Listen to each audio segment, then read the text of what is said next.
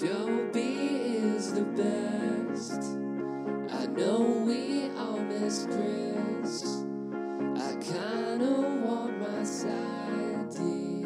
Give up the ghost inside me. Dopey is the best. Prescription for the mess that we find ourselves in. Fucking sick of all this hiding. Save a seat for your cousin. Save a seat for a loved one.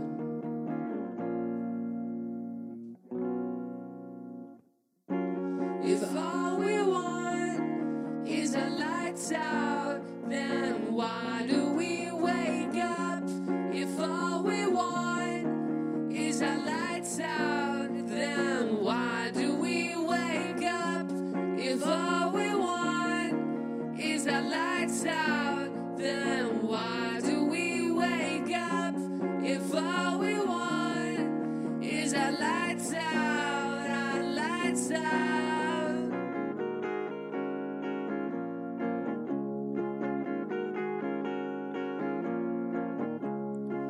Dopey is the best. Put David to the test. He rose up for the nation, despite his junkie inclinations. Dopey is the best. Dopey is... This episode of Dopey is brought to you by our friends at Aloe Recovery. Located in sunny Southern California, in Malibu and Silver Lake, Aloe was created by our friend Bob Forrest and his friends Evan, Jared, and the other Bob to create a place where addicts are treated with compassion and connection rather than control. They have decades of experience treating all sorts of addiction and other mental illness co-occurring disorders, including SMI. They have amenities you wouldn't believe, like sound bath meditation, surfing, equine therapy, and the super spiritual sweat lodge. If you're fucked and you're willing to go to sunny Southern California to get help, I totally suggest going to Aloe. This episode of Dopey is also brought to you by our friends at CASL, which of course stands for Clean and Sober Love, the dating app for people who choose a sober way of life. It was created by one addict to help another addict to date safely. So here's the deal. You got clean, you got sober, you got a new life, and now you're ready to date. So where are you supposed to look? Zaybars?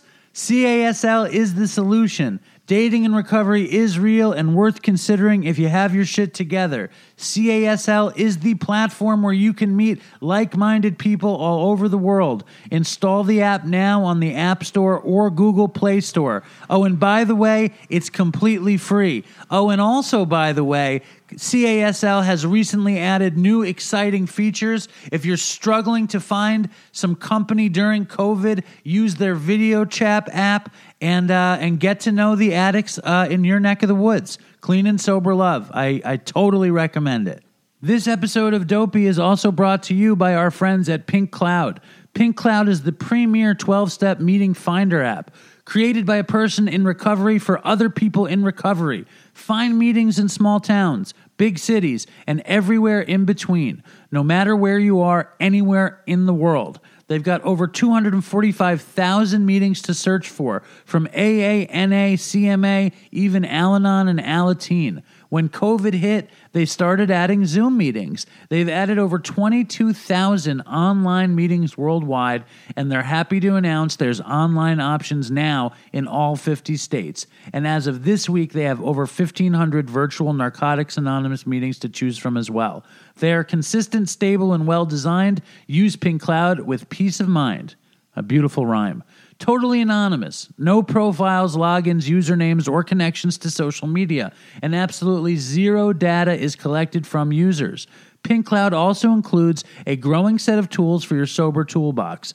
Bookmarking meetings and tracking attendance, watching for resentments, taking your own inventory and not your friends', creating special prayers, and keeping a journal. They are all features of the app. If meetings are important to your recovery, download Pink Cloud and make your life easier. Available on the App Store, on Apple, or the Google Play Store. Check it out today. And there is a dopiest story Pink Cloud contest.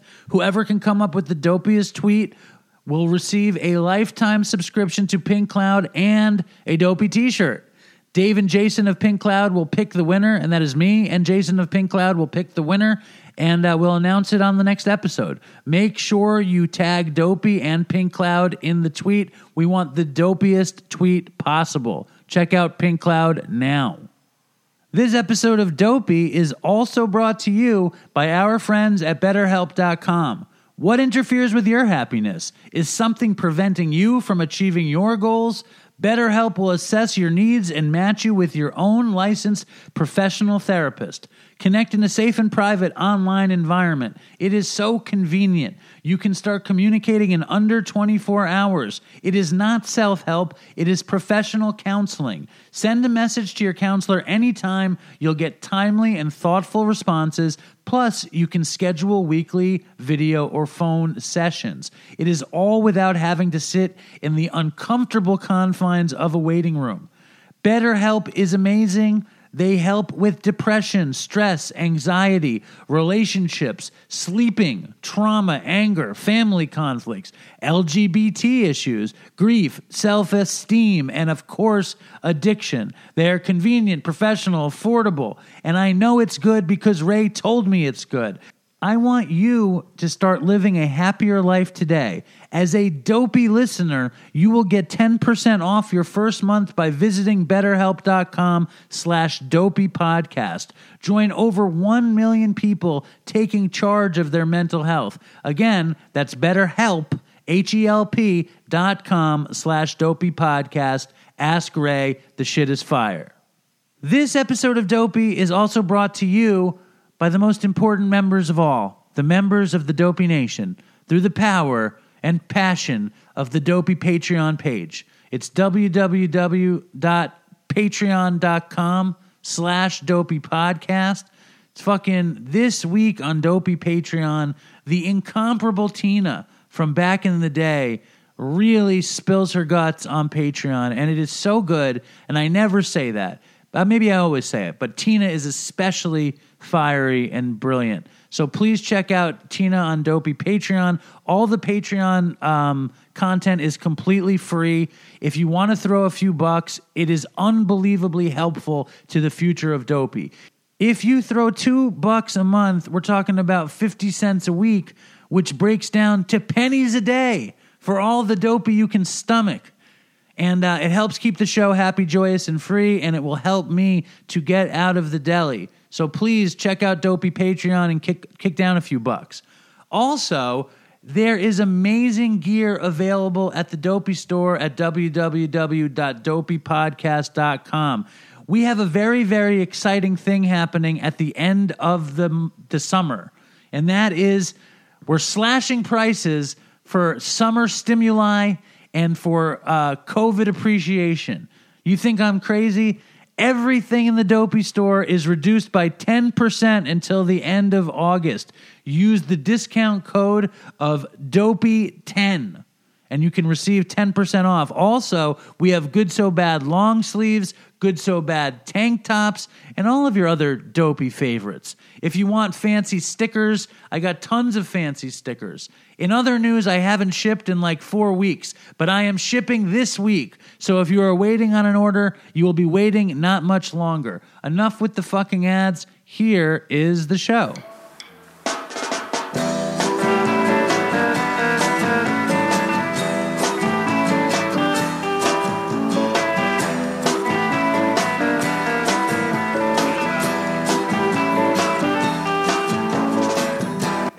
And welcome to Dopey, the podcast about drugs, addiction, and dumb shit. And I'm Dave. And for the first time ever, my friend Ray has ventured to Sayville, New York, and recording with me in the dining room right now, and is recording with me in the dining room right now.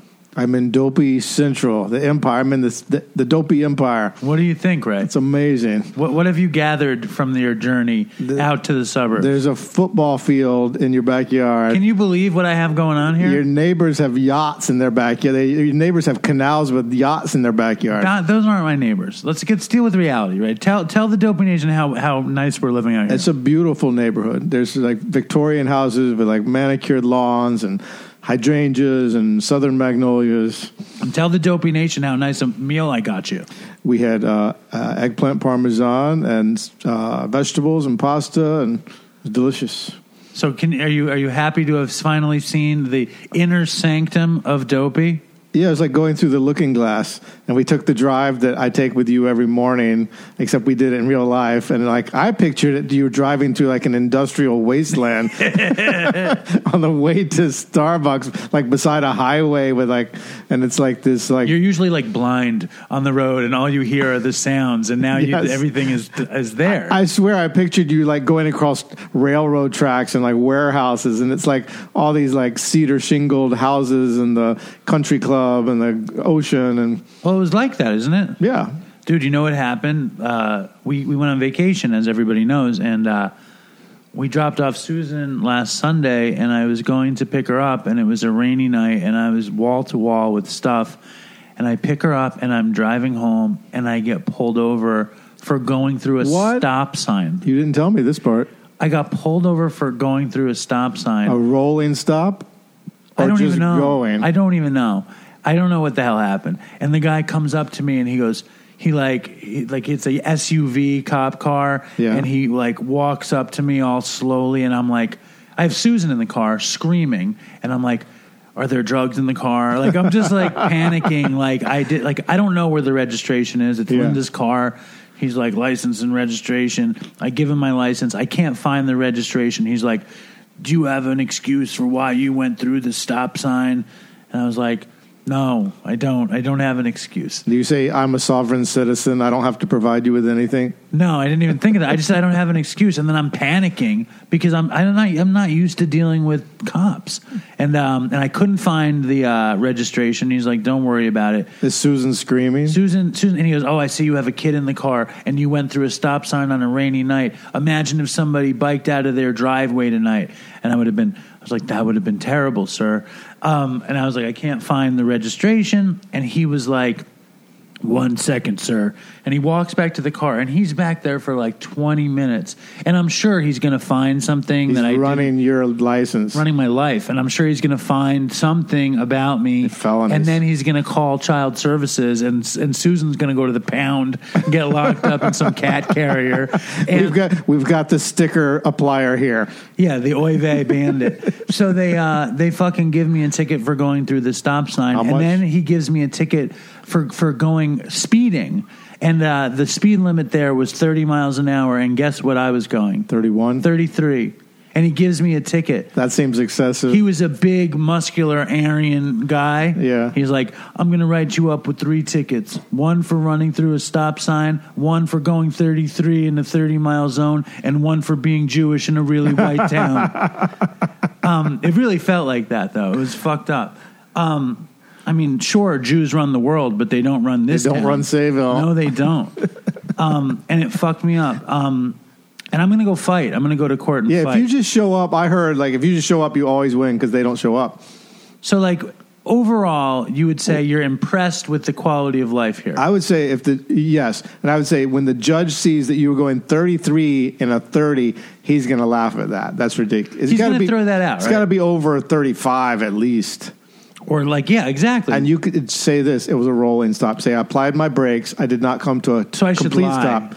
Yeah, say you applied brakes, but you did not come to a complete stop. It was a rolling stop. I don't have to say anything. There's going to be a lawyer. I'm not going to have to say anything. You're going to have a lawyer? There's going to be a public defender, whatever. He's going to take my tickets. He's going to say, what do you want? And I'm going to say, do what you can. I don't want points. Oh, okay, yeah, you don't want points. And I can't believe we started the show because I'm sitting here. And you said, are you falling asleep? And I said, yes. And then you're like, welcome to Dopey. I'm like, oh, here we go. Ray got out here at like 6:20, 6:36. Yeah. I took him on a guided tour of the town. I got a nice meal, and then Linda started talking to him. And Linda did her episode of Dopey before I got my gear downstairs and wore Ray out. Ray's spent. He had a big meal. He had a piece of chocolate. Politics. He's passing out at the table. It's not good. Yeah, I just had some chocolate. Ray's sponsor was because I live across the bay from Fire Island, which is known for hardcore gay shenanigans. And if you guys know anything about Ray, he's down with the G-folk movement, including a lot of gay shenanigans. And he said, I don't want you going to Fire Island and getting down and dirty. He also was make sure that the wife is okay with you visiting and you having dinner and doing the show there. What does that mean? That he just wanted to make sure that it wasn't just that it was okay with everybody in the household, not just you inviting me. So what, you're going to come out here, Linda's going to be like, no, it's not okay, and then you're going to be like, bye. That's why I said that. I was like, are you sure Linda's okay with this? You asked me on the phone, or you asked me, when did you ask me? I asked you at some point.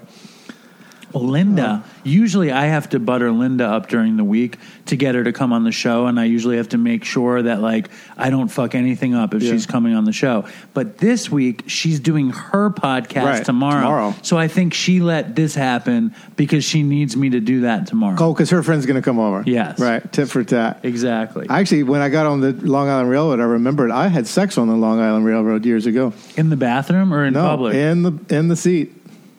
How did that even work? I went to Robert Moses State Park, and oh god, there's all this cruising in the dunes there, which I looked at, I observed, but I didn't participate. And then I went to go back, and I went to you take a shower, and there was a guy in the shower, and we said hello, and then we got on the same train, and then we just started fooling around, and then it wound up not full sex, but. But half sex in the double seater on the LIRR. Yeah, we were in a pretty empty car. It's like risky. It's like gay risky business. Yes, exactly. I've always wanted to make love on a real train. So there's a lot of news, a lot of news in Dopey land. Oh yeah, and I'm going to tell you about some of the news. You don't have to look at my extensive show notes. These notes are like a novel now. There's some really good news, and then there's some really terrible news. Do you remember when the notes were like something scrawled on a napkin? Yeah, that was last week. What happened is I got my printer to work, and when I have a printer, I print out nice notes. So I printed out nice, and you were coming. I wanted to buy you a nice meal, wanted to give you a nice piece of chocolate, and I wanted to have nice notes. And there's really good news, and then there's really terrible news. And the really good news is that today, and also Dopey Nation, right now it is Friday night at 8:54. The show is going to come out in an hour or something, or knowing me. Matt Wiedermeyer is waiting. I know this morning I saw Waiting for Tonight, and I was like, dude. It's a long wait. I was like, I don't have anything. I was going to write that. I was on the train coming out, and I was like, Waiting for Tonight. I'm like, it's not even started. It's a miracle that a show comes out every week. It's a fucking Dopey miracle. I remember one time I was on Dopey Zoom, and they're like, what are you going to do after the Dopey Zoom when it ends at 7:30? I was like, I'm going to do the show. And they're like, what? Yeah, somebody said that. Somebody was very, very aghast when I said I couldn't do something because I had to record the show on a Friday night.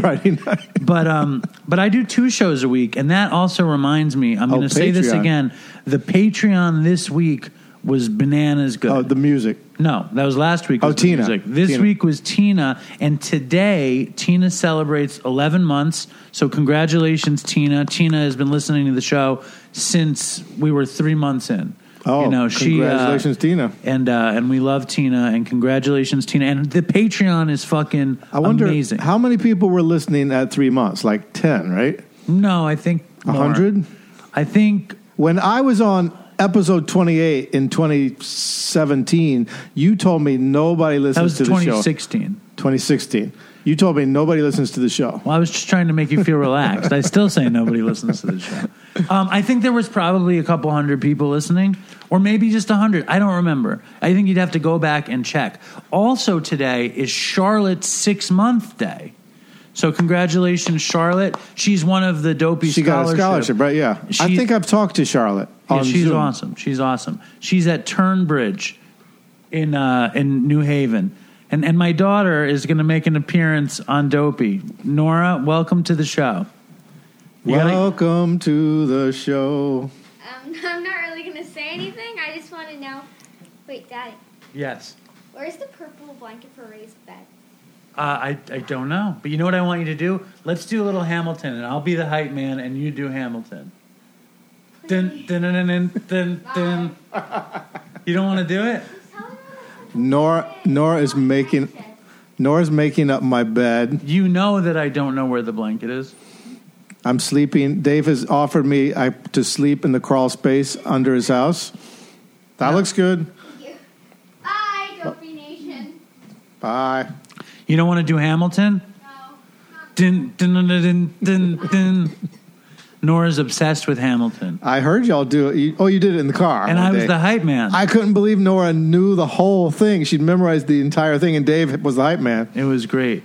So now going from fun, nice stuff to terrible stuff. Yes, Charlotte was the recipient of 6 months to Turnbridge in Connecticut, and she's doing great, and that place is taking good care of her. And on the antithesis, there was a woman named Danielle who got a Dopey scholarship to a place in Florida. She left after being there for maybe 2 weeks. My friend Justin, who's been facilitating the Dopey scholarships, told her mother that if she came home, there was a good chance she was going to die, and she died. Oh, no. Right away. It's just a terrible thing. And, my heart goes out to her family, and this is the deal. Dopey's a good time until somebody dies, and I don't want to make light of it, but, people who are using in the Dopey Nation, just know that it's very easy to not come back from it. A few episodes, maybe in the fall, there was a really heavy voicemail that I didn't see coming, and I didn't see that on the notes, so I didn't read the notes, so I didn't see that coming. That's terrible. But then Dave said something about it's very common when people come out of rehab that they're prone to overdosing at that moment because their tolerance is down, and they're not used to whatever is whatever dope or fentanyl or drug that they're using. They're not used to it, and they're not ready for it, and often they'll do what they used to do. And Danielle couldn't handle it, and we're very sorry to her family, and sorry that she didn't make it. And if you're really struggling out there and you want a Dopey scholarship, we might be able to get you one, but I beg of you, don't go unless you really want to do it, unless you're really willing to take the plunge and commit. And if you are, please let me know. And then in other bad news is friend of Dopey, Kristen Johnston, the actress who was on Third Rock from the Sun, and she wrote a book called Guts.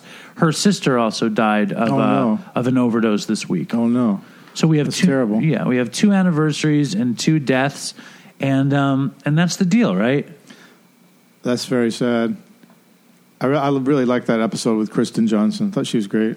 She's also super kind, friend of the show. She participated in Dopey Day. She's down to come back on. I saw her in a great show that was 2 blocks from my house before she was known. It was every Saturday night, and she was in this play that would start at midnight and it would go to 3 a.m. It ran for months, and she was she played the mother. And it is one of the most amazing things I've ever seen. It's called Hot Keys. And then she became famous for Third Rock after that. My dad is extremely attracted to Kristen Johnson. She's beautiful. Extremely attracted. She seems like she's very tall. She is very tall. Yeah, very tall and very down to earth and very kind. And look for her to return to Dopey soon. She's on that Mom show, right? She's on that show, Mom. Yes.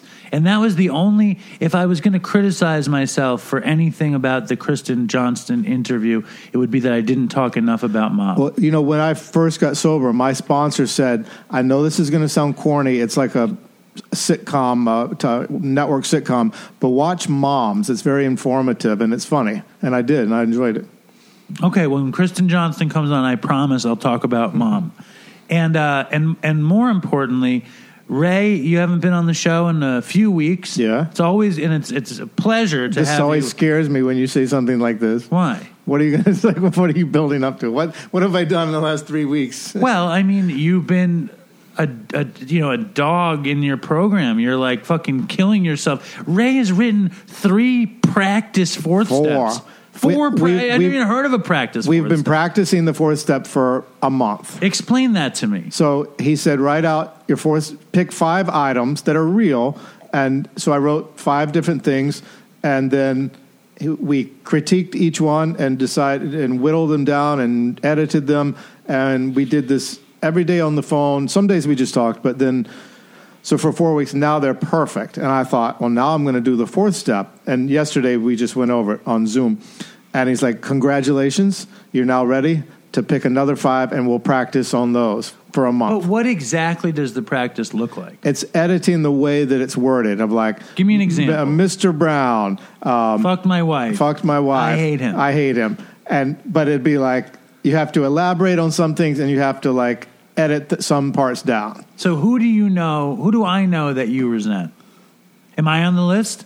You're the number one person on the list. I'm the number one offender? No, there's nobody you know on the list. Well, one person... Can you reveal anything? Yeah, there's one person that's on the list, was a booker in Dublin, booked me, and we agreed on... Did his name rhyme with Rob? No, it did not. And so at the end of the night, the bartender wouldn't pay the band. And then the next day I contacted the booker, and I was like, they wouldn't pay me, even though they made... thousands, like there was like, I don't know, 500 people in the bar, like buying beer constantly. They made so much, and it embarrassed me in front of my friends. It hurt my financial security. It did, all this fourth step stuff. But like, so you're checking off boxes there. Yeah. Financial insecurity. What are the boxes to check off? Hurt my self-esteem, my pride, my financial security. He's like, did it really hurt your financial security? And I'm like, no. He's like, it hurt your pocketbook, which is just like day to day. Dude, look at you. You're like an encyclopedia of fourth step. He's like, to not get $300 for a gig did not affect you. It just meant that like you had to pay for the cabs because they don't have back lines in Ireland. So you bring your own amps and drums. So I had to pay for cabs. So I lost money on the gig, and it embarrassed me. And then, in character defects, it's like it hurt my pride. It hurt my character defects was self-centeredness. This is all about me. It's also dishonesty. Slow down. This is really good stuff. I told her, yes, we will play a 3-hour gig where we do covers. So we were going to be like a bar band, and I'm like, fuck that shit. I'm just going to do my own stuff, and we'll do Freebird like 3 times. And did you do Freebird 3 times? We did Freebird 3 times. Did you do 3-bird? Yeah, we did whatever other. We did Margaritaville, and then we did my set, and then I had a friend guest, and we did 3 hours, but we didn't do it like they asked us to do it. But that's not why they didn't pay. But also, they didn't pay us because in my act, I yell out, "Who's got the cocaine?"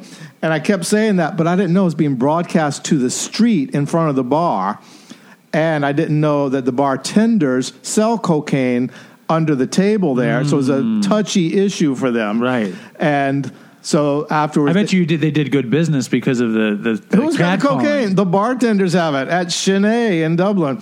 They're going to come after you. Yeah. Now you're going to have to make an amend. But anyway, it was just... So we write out... The first one was the booker, Christina, a.k.a. Jack of Diamonds. And then... what happened is like, I wrote all this shit, like the bartenders wouldn't pay me and she wouldn't pay me and then embarrassed me. And then all that. He's like, all it is wouldn't pay the band, embarrassed me in front of my friends. She thinks I'm weak and stupid. This is great. Your sponsor is fucking good. It whittled that. This is the final one. Oh, I was going to bring them. And then that hurt like, pride, self-esteem, and pocketbook, and then those others, like dishonesty, because I was dishonest about, I said I would play 3 hours of covers. Sloth, because we did not practice to get 3 hours of covers. So there's another one, arrogance, thinking I know better what's better for this club than the club. Amazing. And this sponsor, like I had my doubts about this sponsor, as did the Dopey Nation. Oh man, they attacked him. This guy is going to whittle you from a hunk of clay to a 12-stepping warrior. I love this sponsor. I also love that he is like, without me prompting him and without asking if it's okay, he throws out every variation of fag and faggot. Every time we talk, I'm like, I like that. I mean, some people don't, but I think it's funny. What does he say? He's just like throws that word around. How? Give me an example. Like faggotry or fagalicious. Give me an example. I can't think of one. Give me an example. He's just very funny. Fagalicious. When is it faggotry? When does he come with that stuff? I don't know. He's like, very secure using that word. He's like, look at the fagulas on the train. What does he say? I can't remember.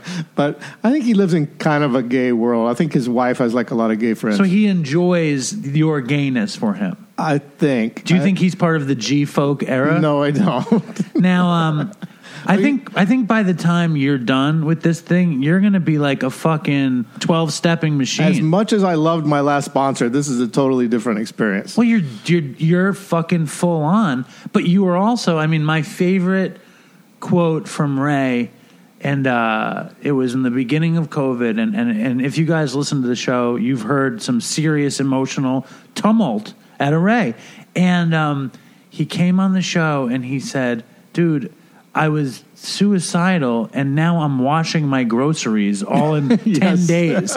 And I think that's like, you were like, I got to fucking get my head on straight. Yeah. You know? I texted you, but I also texted my sponsor. I'm like, I'm thinking about wishing that guy in Dublin a happy birthday. And Dave and him were like, don't. No, that's a very bad idea. I called you up screaming at you. I lost my fucking mind. I mean, like... but you know what? Something I wanted to say. The last time I was on, this is off topic, you said Pet Sounds or Sgt. Pepper. No, that was Patreon, but yes. Yeah, but... And then I was watching this amazing Brian Wilson video of Smile with like a huge orchestra. And I'm like, the question is Smile or Sgt. Pepper? I don't know Smile well enough. And you don't like Sgt. Pepper. Oh, but the answer is Smile. But the other one is it's Rubber Soul or Pet Sounds. I'm taking Rubber Soul. I find Pet Sounds to be dreary. I'll take Sgt. Pepper's over Pet Sounds. Listen, I'm going to say this, and we're going to move on, but this is a good rock and roll segue. Basically... I like Pet Sounds. It's a moody piece. Yeah. You know, it's got a couple. It sounds happy, but it's not.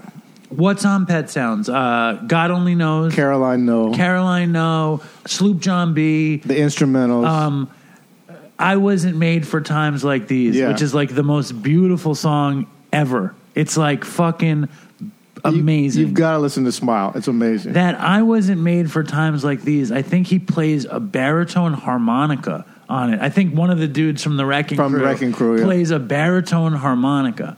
Now, I just want to, Linda, look who's coming. Look who's coming to say hello. Come say hello.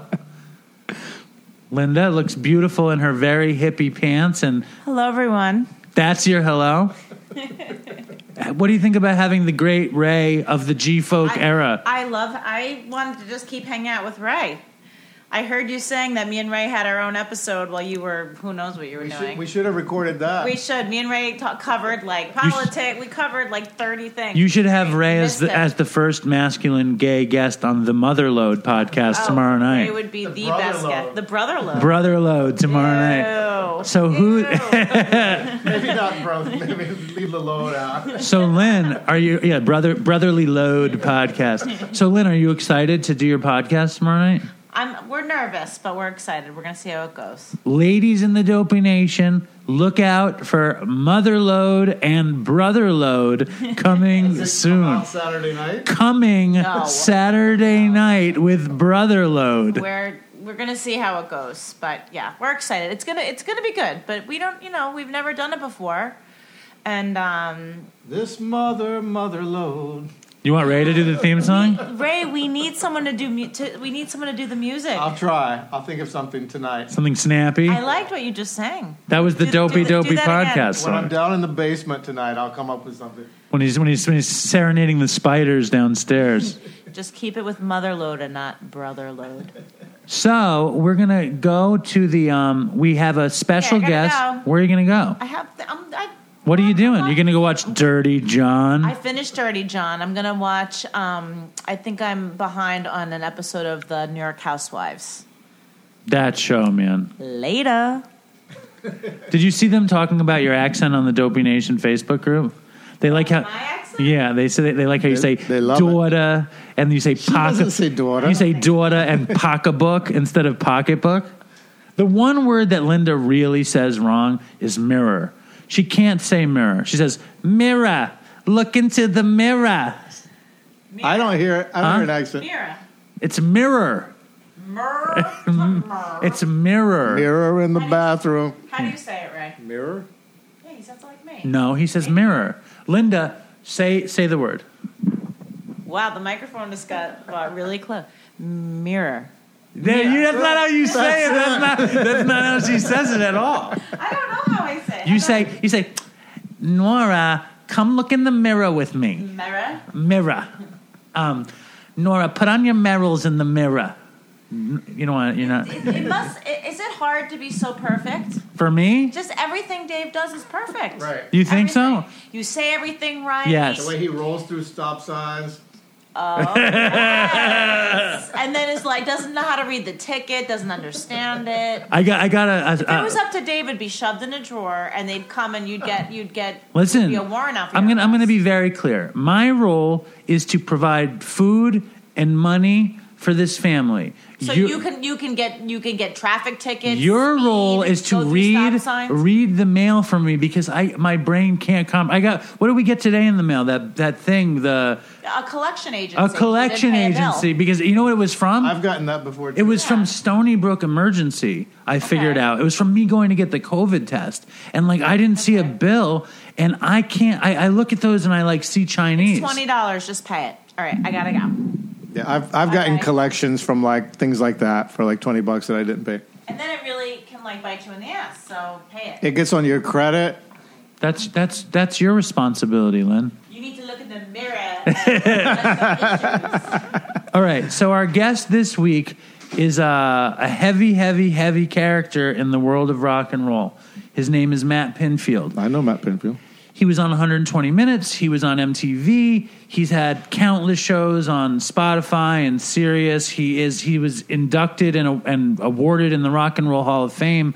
But recently he got into this terrible accident where he was crossing the street going to a meeting and he got hit by a car. And his leg got severed in half and his brain cut open. And then after that he wound up relapsing. And he's coming on the show to tell his story. I listened. You sent me the interview, and I listened to half of it, and I thought, I'll listen to the other half on the train, and I totally forgot about it. Well, you'll listen to the other half of it now. Now, okay. And here's Matt Pinfield. I am super honored to have one of my longtime heroes on the phone. He's been on Dopey before, but he's been through the ringer since then. Matt Pinfield, welcome back to the show. Dave, how are you, man? It's good to be back. Dude, last time you were on, Chris was still alive, and I remember we recorded it at his house. His parents have a house in the Hamptons, and I remembered we talked a bunch about music and David Bowie and Oasis, and Chris hated that I talked to you about music. And he was like, I wish you hadn't talked about music so much with him. And I was like, dude, this guy's awarded by the Rock and Roll Hall of Fame. He's one of my legend musicologists, radio people, VH1, MTV people. He fucking created 120 Minutes.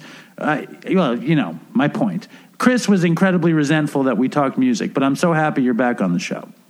Yeah, and it's really, I'm so sorry what happened with Chris, and that made me sad when I got the news that we lost Chris. I got to say, and this is such a serious disease. I mean, it's no joke. I mean, I went through so much since we last talked, and during COVID, of course, I relapsed and I started drinking again, and I think it was definitely one of those things where. The isolation, as we've talked about, in the past, is so bad for addicts and alcoholics. And for me, I have such an incredible amount of fellowship and friendship out here. Just like so many people in the program in recovery that I spend so much time with, I still do. In fact, now that people aren't on complete lockdown, I do see a lot of those people, and I do go to recovery meetings that are. Outside that are with social distancing is safe, what they consider safe social distancing. So I go to a lot of them, and I'm still on a lot of the Zoom meetings as well. Yeah, my meeting has been totally preserved because it was always an outdoor meeting. I want to hear about what happened, though. I mean, we were in touch, and then I looked up, and I saw you got into this terrible accident. What happened exactly? Oh, so, I was trying to remember the last time we connected. So this was before the accident. Really? Wow. We connected, I think, in the winter of like 2017. I think it was a while ago. Yeah. Okay. Oh, yeah. So we got a lot to talk about. All right. It was incredible because, I was literally walking across the street. It was a Monday night. And it's actually the night of my home group. So I was across the street from where I live in Hollywood. And, there's like a little Thai restaurant over there that I go to quite a bit. This little mom and pop Thai restaurant and a coffee shop. So I'll go over there. And it was kind of like my thing where at least once or twice a week, I'd go over there. I go get Thai food, and then I'd go over to the coffee shop, grab a coffee before I would go back and get ready to hit my home group, my meeting, And so I was walking across the street, and it was unusually quiet that night with traffic. And Franklin Avenue, off the 101 highway, anybody who's listening that knows that part of Los Angeles knows how busy these streets are. Right. And there's tons of accidents out there all the time, which I never really was aware of until after I got out of the hospital, and then found out how many people had died getting hit on the street over there. And so I was crossing the street, and I'm looking both ways. Everything seems clear. I get into the third lane. So I'm almost across, and I'm looking in one direction. Then I turn to my right, and I see a car gunning towards me, literally going around 40 miles an hour. I mean, it was moving really fast. So I went to jump up and out of the way. And when I jumped up, the bumper caught my leg, and it broke my leg in half, the bottom part of my leg. So I had a compound fracture there. The bone was out of my leg. I went up through the windshield with my head, and I went into the windshield, into the car. I was conscious for the entire thing, but it happened so fast that I had not even realized that I'd gone through the windshield. It tore my head open. The woman hit the brakes. I spun off the hood of the car, and I remember the smell of the engine. It's funny the way your senses work. At that moment, I could smell the engine and feel the heat. And then I literally, and it's December 3rd, right? So in 2018. So I literally, once she hit the brakes, spun off the hood of her car, flew 15 feet in the air away from the hood of the car, landed on my back and the back of my head. Oh, my God. And a miracle was that I wasn't paralyzed. Or killed. You could have been could have been easily killed in that situation. Oh yeah. And I would have been crushed under the car had I not seen it out of the corner of my eye. That's how fast this thing happened. And so I was laying on the street. There were definitely people out there, witnesses, and my phone survived. I mean, it was thrown, obviously. They never found my sneakers, but my phone survived. I saw one person who was a neighbor. They went and found the phone. I called my ex-girlfriend. I've since broken up with her, but it just wasn't working. But I called her. She had been down in Orange County, where her family is from, and then I just let her know what happened. All these people were outside. They had called the ambulance. It took them 9 minutes to get there, which was a long time considering they're very close. Which was that was lame. It took them that long to get there. Totally. Because I was bleeding out all over the place. And in fact, there were some neighbors who said to other neighbors, "Oh, it's just some guy with a red beard and red hair." And that was blood. I mean, there's no red beard, you know what I mean? So I was just covered in blood.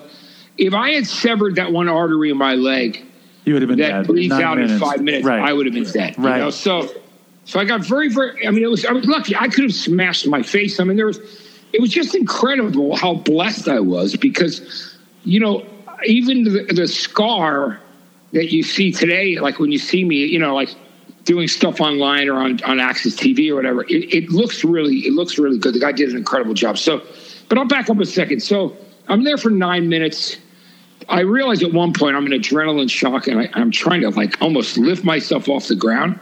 And I can't tell whether I'm dying or not at this point. I just literally try to lift myself off the ground, and then I looked down, and my leg was like a pretzel. So I of course laid back down. I knew that I couldn't move, and eventually they came there. They brought this yellow tarp, and they put me on this tarp, and then they put me inside the EMS truck. They cut all my bloody clothes off. stuck an IV in my arm, and asked me if I could feel my toes. And they go, "Can you feel your toes?" And I said, "Yes, I can." And they looked at me and they said, "You're a fucking miracle, man." They go, "We've seen people die that were hit. It took a lot less of an impact than you had." And so the next thing I know, we get to the Cedars-Sinai Hospital, and I hear doctors talking. And at that period of time, I can't see because they've got my face taped up. So, but I hear one go, "Hey, are you going to use staples on him?" And then the other one goes, No. I'm a fan of this guy. I watched this guy on TV growing up. He's nice. And so he took his time sewing me up and talking about like AC/DC and Sabbath or something, like if I could remember right. Were you conscious? Were you conscious at that point? Yes, I was conscious. And did they hit you up with any like great medicine where you were getting to feel a little bit of No, I didn't feel any kind of euphoria, sensation of being high. Yes. But they were trying to kill the pain. I mean, they gave me some morphine. Dude, you got hit so bad. There is no way that you could deal with being conscious without a painkiller. Like it makes sense. Continue. I'm sorry for interrupting. Yeah, no, so that was the story. So it was very, very, like anybody else who's listening that has had an injury like this, it's a lot of pain and it's a lot of work. You know what I mean? But I was determined immediately. And I think people said that I had such a positive attitude that it really blew them away because every day, they would have a shrink come in there, a psychologist, psychiatrist, and just say, "Are you feeling suicidal? Are you?" Your morale is everything in that situation, right? It really is. I mean, and I knew I was lucky to be alive, so that's how I looked at it. I looked at the half full instead of the half empty, and I really. I was super great. I was just so grateful to be alive at that period of time, and I remember, just like how hard it was to walk, to get on this walker and get down the hallway on the one leg into the area, the giant room where the exercise, all the equipment and the different things were. And when I hear you talk about walking down the hall to the machine and everything, and I'm thinking you're going like an inch at a time to get there, and it totally reminds me of what people have to do to get out of the end of their addiction. It's one little bit at a time. And then you figured out, then you limped your way to everything that you loved. It's good. Yeah. And, it was amazing because, the LA music community was so great to me because, the rocks, I've been doing so much charity stuff since I got out of treatment this last time.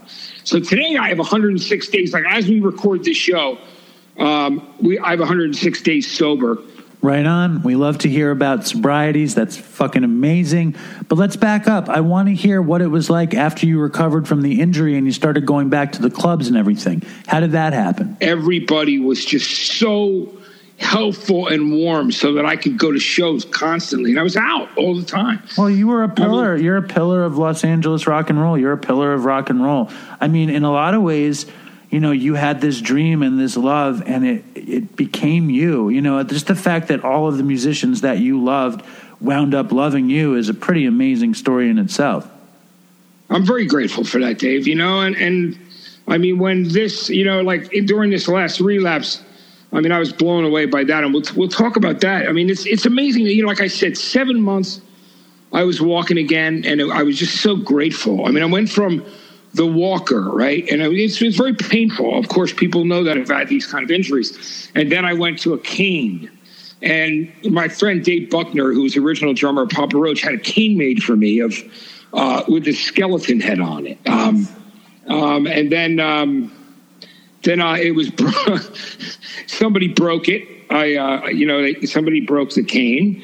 And then another friend of mine, speaking of recovery, one of my best friends in the world, who lives in Long Island, also works in the music business. He found out my cane had gotten broken. Is it Billy Joel? No, I can't actually. No, but I'll just say that this person is also in the recovery, and when they got clean, their sponsor was dying of leukemia. He found out late in life he had leukemia, and he had a cane that he left to him. So this cane has unbelievable mojo and spirit, And he overnighted it to me when he found out my cane had gotten broken. Amazing. Which was a beautiful thing. It was just amazing. So, yeah, I look at that and I just, that's why this COVID was so hard for so many people, and I was so active during all the time with the recovery in the program. I mean, I was literally out all the time at meetings, at shows, out eating with friends, out with the comedians in LA, like hanging out with all the comedians in recovery, totally. Even the ones that aren't, you know what I mean? And just spending tons of time with the people out here because I just love it. I love comedy. I love music. I mean, so the beauty of living out here for me has always been like, wow, I'm around everything and everyone that I really love to be around. And so many of us are in the program or in recovery that we all share that. Yeah, there's just so much camaraderie. Everybody's together, and then COVID hits, and everybody's just alone. And then, of course, so then I'm by myself. We're on lockdown. People by themselves isolating is the worst thing. Isolation is the worst thing for people in recovery. It's just, for me, it was terrible. I will say this. I'd rather be alone than not with somebody you don't really want to be around or drives you out of your mind or someone who's toxic. Totally. I have... obviously, I was talking to my friend last night, who's a musician, and his wife is an Emmy Award-winning actress, and they're really close friends of mine, and they're out here in LA. And we were talking about our friends that some people made it through this COVID, and some relationships imploded because people have to be with each other, and it's very intense. You know what I'm trying to say? Yes. So... Yeah, I have a 2-year-old during this fucking pandemic, and I got COVID, so I understand. I've been housebound, fucking with my family, and the bad days, you wonder how you're going to make it through. I get it. What I'm curious about, it's because obviously this came to a head, and you wound up picking up. Were there any thoughts of picking up in your travels? I mean, did you have thoughts about picking up, or did the relapse just come out of nowhere? Well, the relapse came out of nowhere. The relapse came out of stress. Okay. I mean, I think the reality is that although a good percentage of my family is working again, at that point, everybody had been laid off. Right. It was just so absolutely stressful. And I won't lie that the first Zoom meeting that I went on, recovery meeting, was just... I didn't have a good experience with it. Me neither. I can't stand it. Yeah, I hated it, but I learned in treatment to kind of get warm to it. So now I am good with it, and it's one of the ways I get to see a lot of my brothers, you know what I mean? Like my home group and a lot of people that I love, and they're my friends, So although, like I said, I love that I've been able to go out and do some social distancing meetings here in Los Angeles and Silver Lake. One friend, I know her. She's one of my great friends. She's like a costume designer, a wardrobe person in film and TV. She's been having small meetings, like me, her, a couple comedians, and some other people. And then, I've been also doing this one at Silver Lake, which has been going on for a long time. This big outdoor one, and it's just social distancing now. And I've been over there with a few musicians, and I love that one, as well. But yeah, Zoom, I was really, I was like, fuck this shit. This is, because the first meeting I did, let me explain it to you. I was pouring my heart out on that meeting. I was saying, I'm really concerned for my loved ones and my family. I'm concerned for the mental health of my family, and financially, with everybody losing their job, I'm picking up all this. And even with, my work slowed down, and a lot of things that I had scheduled were just canceled. You know what I mean? So that changed my financial situation, like so many other people, and a lot of people, there's people I worked for where you did have to take cuts because it was only fair. I mean, what people were dealing with, so totally, me, and I'm like, and I did, I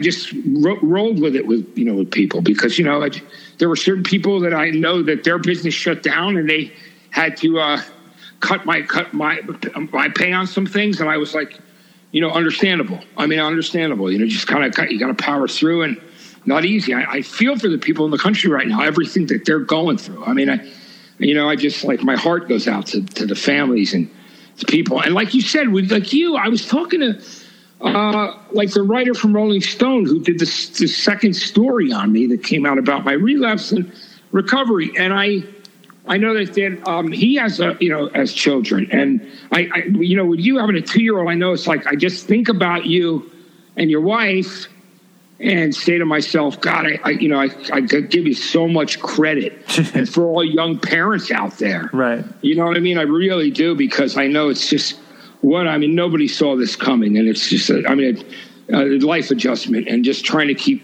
your children busy, and sure, and just continuing in education and dealing with the mental anguish of not having the contact with their friends, and you know what I'm talking about. Just trying to be positive, trying to look at it as a positive thing, that you get this, everyone says, oh, I'm working all the time before COVID. I'm never home. My family needs time together. And then boom, you have nothing but family time, and it becomes hard. It's like trying to stay positive in it. What I wanted to know, because our audience is a bunch of addicts and alcoholics in and out of recovery, I wanted, if you didn't mind, to walk us through what happened with the relapse. Like, what was the first thing you did? Like, with it. Yeah, please. I'll give it to you straight. I don't have any problem with it. I mean, I've been very transparent. I always am. So here's my thing. I was working on. I started doing this show, streaming a show called In a Lonely Place with Matt Pinfield. And I named it after. I'm still doing it. I literally am doing it right like later today. But I mean, so I've been doing that show, and it was a thing that I could put together with my friends that were doing charity for Music Cares, because Music Cares has always been so good to me with treatment, and just helped so many of my other friends and other people out there that needed treatment and needed help. And so I wanted to do something positive and be of service. But I was starting to get really antsy, and I was just really angry. It's not me. I'm not that guy who gets angry and, starts, you know what I'm talking about, gets nutty conspiracy theorist. Yes. I mean, although, I've listened, there's some, a lot of times where there's smoke, there's fire. Some of the conspiracy theorists are spot on, or there's certainly reasons, there's some merit behind the things that they're saying. So, I don't dismiss that in any way. I've got a lot of questions about a lot of things during this whole COVID, to be honest with you. Totally. But I was starting to just get fucking angry. It was the anger. Here's the other thing that us recovering addicts and alcoholics have to think about. One of my biggest enemies is resentment. Yeah. You know what? And I started to think about people that had wronged me, whether it was in a relationship or whether it was, professional, somebody who fucked me over, and owed me money, or something else that they had done, something just really shitty. So with all that free time, I started to stew on those things. Now, one of the things we learned in recovery is resentment is our enemy. You know what I mean? It's definitely one of the big triggers. Yes. So the number one offender, angry. they say. Resentment is the number one offender, and you were pissed off. I hear you. This makes sense to me. I get it. No, I was super pissed. I was pissed at certain people, past relationships. I was pissed off at a bunch of things. And I was certainly pissed off at the world at that moment for, this and for the entire, everything that we were going through. And I'm a very positive person. I always try to look for the positivity in things. So as this negativity and resentment started to creep in, I walked across the street and to where there's a liquor store, convenience store, and I picked up a bottle of vodka, and I went home and I started to drink it, and I really couldn't believe that I hadn't taped the tape all the way through, because I do know better. And there was this voice telling me, this is going to end terrible. Right. And then on the other side of it, I'm going, yeah, you're probably right. Right. And it does. It always ends terrible. So, I'm an advanced alcoholic. You got to remember, after DJing in nightclubs for all those years, being out, hanging out with all these different artists for years, partying with different people, it's, the party aspect of it is way past that. It's long gone.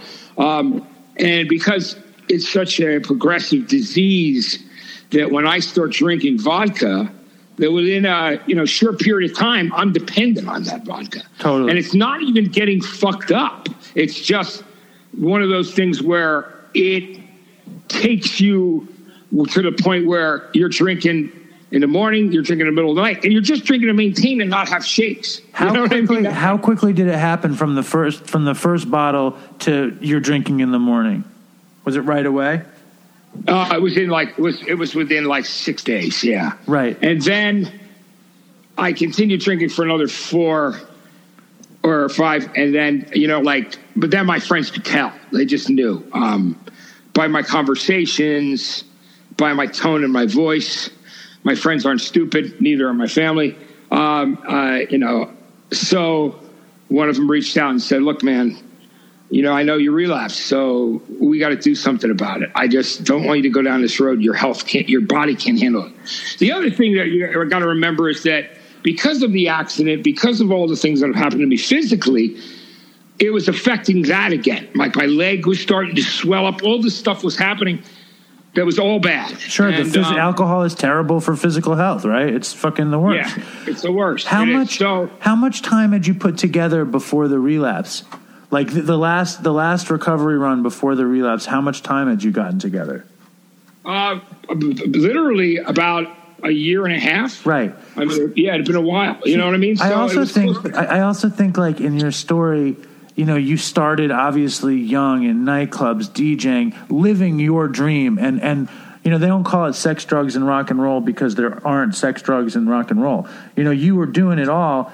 And I guess you had a bunch of relapses along the way, right? Because you would so that's interesting. Like, I mean, for me, I was I found weed when I was in my 20s. I found heroin soon after, and I didn't stop until I was 35. And then I still kept doing drugs until I was 41. So I never had a proper relapse because I never found sobriety. You know what I'm saying? Yeah, right. When you would have sobriety and you would relapse, and there's no judgment whatsoever. I think what you're doing right now for the Dopey Nation is a great service, and I really appreciate it. But can you walk us through what that feels like to have time to do the program and then have this thing pop up again? Well, it sucks on every level. I mean, because the reality is, the thing that goes with addiction and alcoholism is guilt, shame, and remorse. We all know that. We've heard it in the rooms. We've heard it in the meetings. It is there. And there's always that element. And, there's secrecy, too. There's the idea that you're not being honest. You're like with yourself. Because first, you're hiding the fact that you're drinking. Then you're bullshitting yourself. You know what I mean? So how can you be honest with others? I mean, when you're not completely honest with yourself. I mean, and that's the truth, so it's a slippery slope. We know that, you know what I mean? It's just, and it's the shittiest feeling in the world but I mean, I'll tell you the difference this time around was that I just accepted it, sucked it up and said, I am going to do something about it. My friends reached out. Music Cares reached out. There was only so much that they could do in these periods of pandemic. And I felt a lot of guilt because, this had happened to me and a lot of people were struggling. And so my Music Cares had found a different place for me to go. I won't really discuss that, where it was. But one of the things that was cool about this treatment center was that it was highly intellectual and educational. And I think that really works for me because I'm at a higher intellect a lot of times. And it's nice to learn. Learning is such an important thing for me. I mean, it's always been that way. And so I was learning a lot more about the disease and a lot about my neuropsychological right, and that appealed to you. I think that's so cool. Like, it's amazing, like how different things work for different people, and it's like, and you got lucky that you got to the place that was going to be of best service to your brain, and I think that's amazing. And like just reading the article about the relapse and your friends rushing to help you, fucking Perry Farrell and Johnny Resnick, and it's like crazy, man. Like then a lot of other people, that like were just reaching out to make sure I was okay, like Tom Morello and Henry Rollins and just people like that, I'm so blessed. And, like to tell the story is that we had to get me a COVID test before I was allowed to go up there up to Sausalito, California. So I was up there in Northern California, not like really right over the bridge from where I lived when I was in San Francisco, and so we were driving up there. One of my best friends, this guy, Chris Trevero, who works on my show as well. But Chris had, been a general manager at Epitaph Records and Danger Bird and, managed bands. And he's just like the guy's like a brother. I mean, he put the whole thing together. Now, I have to tell you, so the guys over at Music Cares, who I love, this guy, Harold Owens, he called me and said, "Hey, Matt, I really think you should go in even for a couple of weeks." Everybody always starts by saying that kind of thing. And he meant it because, the guy loves me. He cares about me. And he said, "I think you need to do something different than what you've done in the past. Go to a different kind of place that for treatment will," and that's what it was. It was just, there were super intelligent doctors there. And that were really studying the neuropsychological effects of alcoholism. And that was, for me, an addiction. Just such it made a big difference for me. So I was ready and willing to go. There was no question about that. But, as we're driving up there, we're halfway there, right? I think they call it the Grapevine. It's this one area that's like halfway between Los Angeles and San Francisco. Sure. And when we get there, Chris and I are driving up, and there's different people checking in with me because I'm so blessed to have some incredible friends who love and care about me. Want me to be well, and these friendships, and because you got to be. I always said to my daughters, you've got to be a friend to have a friend. And I think because I've always been good to people, and that people have stood behind me in these tough times. And Chris looks at me and I go, "So you got some kind of angel investor to take care of this? Because I know Music Cares couldn't. There's only so much they could do." And he goes, "Yeah." He goes, "Well, we're doing a GoFundMe." And I go, "What?" And I was horrified. I'm like, "Oh my God, you're going to ask people for money?" Right. I felt extreme guilt. And I was like, plus, what if nobody donates anything? That's such a tough time. Yeah. So twofold, you're first of all, you're horrified that you're going to ask people for money for help, but you're also like, that's not going to look good either if nobody does. But at the same time, I would gratefully understand it because of the times we're living in right now. So, absolutely. Accept it. I was like, well, I looked at him. I said, "Well, I got a strong feeling I'm going to have to be paying one of you guys back off for a while." That's literally what I said.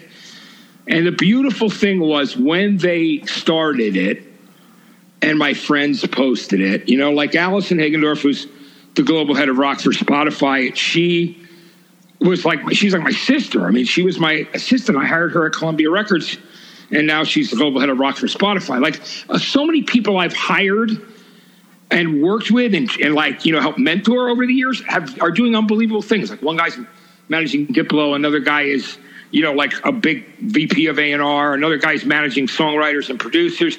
Like I feel really great and grateful and proud of the people that I've helped, So, I mean, those people all rallied to turn that around and bring it and do that for me. I've got to honestly say I was blown away. Right. So you created this community that wound up turning, having the ability to turn the love you gave to them back to you, which is like really the whole point of everything in the world. To be good to people, and if they can be good to you, you win twofold. It's amazing. I'm rebuilding my sobriety day by day now. And I think that's the most important thing and that works really well for me. And totally. And in that article I read about your relapse and the GoFundMe page, it ends with you quoting the great David Bowie from Ziggy Stardust, where you say, "You are not alone." And, it's one of my favorite moments. Yeah. Please. I mean, obviously I'm a huge Bowie guy. Love Bowie. He was very, very kind to me. We've talked about him before. And that moment where he literally screams, sings that with such desperation, and it's just the most beautiful thing. It's power right when the music stops before the end and the fade of the song is unbelievable. So that's always stayed with me. It's been so powerful, and that's why I quoted that, because It's what I think about. And it's true. People need to know they're not alone out there because a lot of people are struggling right now. And, and a lot of people have reached out to me that I've known from in the past, from San Francisco, New York, New Jersey, and even here in LA that were like, look, I'm going through it right now. What should I, I was able to help them get kind of through. And a few of them get comfortable with going into treatment, you know what I mean? And getting some help, Totally. I have some weird questions. Can I ask a couple? I have a first weird question is you mentioned driving up the Grapevine, right? And this is a weird, nerdy radio question. When I was younger, I was told, and this, you might say I'm a fucking idiot, but I was told that there was a station in California, in that part of California, that played Creedence's I Heard It Through the Grapevine over and over and over and over again for like a matter of years on that stretch of highway. Is there any truth to that story? There probably is a carrier, yeah. I mean, I would believe that. Here's the thing. I don't know for a fact, but that's something I would believe because there's a lot of small carrier stations, even down in Orange County. You know what I mean? There's like these little stations that broadcast that have low, that are low power transmitters, and they kind of like go out of people's homes or go, or people, got these licenses and bought these low power signals just for the love of doing it. But you never heard that story. I did not hear that story, but I love the story. It's a great story. And look, the Creedence version is 11 minutes long. So, I mean, The question is, though, Matt, if you had to pick Creedence, Marvin Gaye, or Gladys Knight, or Tina Turner, who do you pick? You know what, man? I'm telling you, it's a really hard toss-up between Marvin and Creedence because, Gladys Knight's version's cool and all. I like it, but it's Marvin's is the best. But Creedence is also it's one of the best covers. Creedence did great covers, man. I mean, they did all those things like My Baby Left Me. You got like a little Bo Diddley. You've got all those cool covers those guys did. Ooby Dooby by Roy Orbison. I mean, and those three songs are just the covers that are on Cosmo's Factory. You know what I mean? It's such a great album. And it was a big record for me when I was a little boy. Fogerty was an underrated guitar player, I think. His guitar on fucking Heard It Through the Grapevine is bananas, man. It is great. And he's got that thing now with his family. He does that thing, Fogerty's Factory online, where they do old covers. But he's a really nice man. I interviewed him when I was at RXP in New York City, and I love the guy. And they were a big fan for me as a little boy. It was funny. I remember having an old General Electric tape recorder, with one mono speaker, and taping it around my handlebars on my bicycle and riding around the neighborhood with a tape of the Creedence album Cosmo's Factory, which I taped with a little microphone up to the stereo and run around the block trying to blast it. You know what I mean? Look, hey man, maybe I can't drive a car because I'm 9, but I can ride my bicycle around East Brunswick, New Jersey, and listen to Creedence. Pump Creedence, definitely. That's amazing. What's up with this Detour thing? What is that? All right, so Detour, what I just did, we just did that thing. And speaking of, how, my work ethic has not changed. I love to work hard. I did 45 interviews in 3 days for that thing, literally. And Allison and I co-hosted it. Allison Hagendorf, who I mentioned was my assistant at Columbia Records. And because she's been on Fuse, she was on Fuse. She had a show on WB called Next. And, she's amazingly talented. She's one of my best friends. So we both volunteered our time because it was so important. It's for the venues, and it's for Music Cares and for people that are struggling because so many people are out of work right now. And I mean, that is another thing that is just so affecting people in every, literally, no matter what you do. I was just thinking to myself, but in music, I mean, it's everything that touches my heart.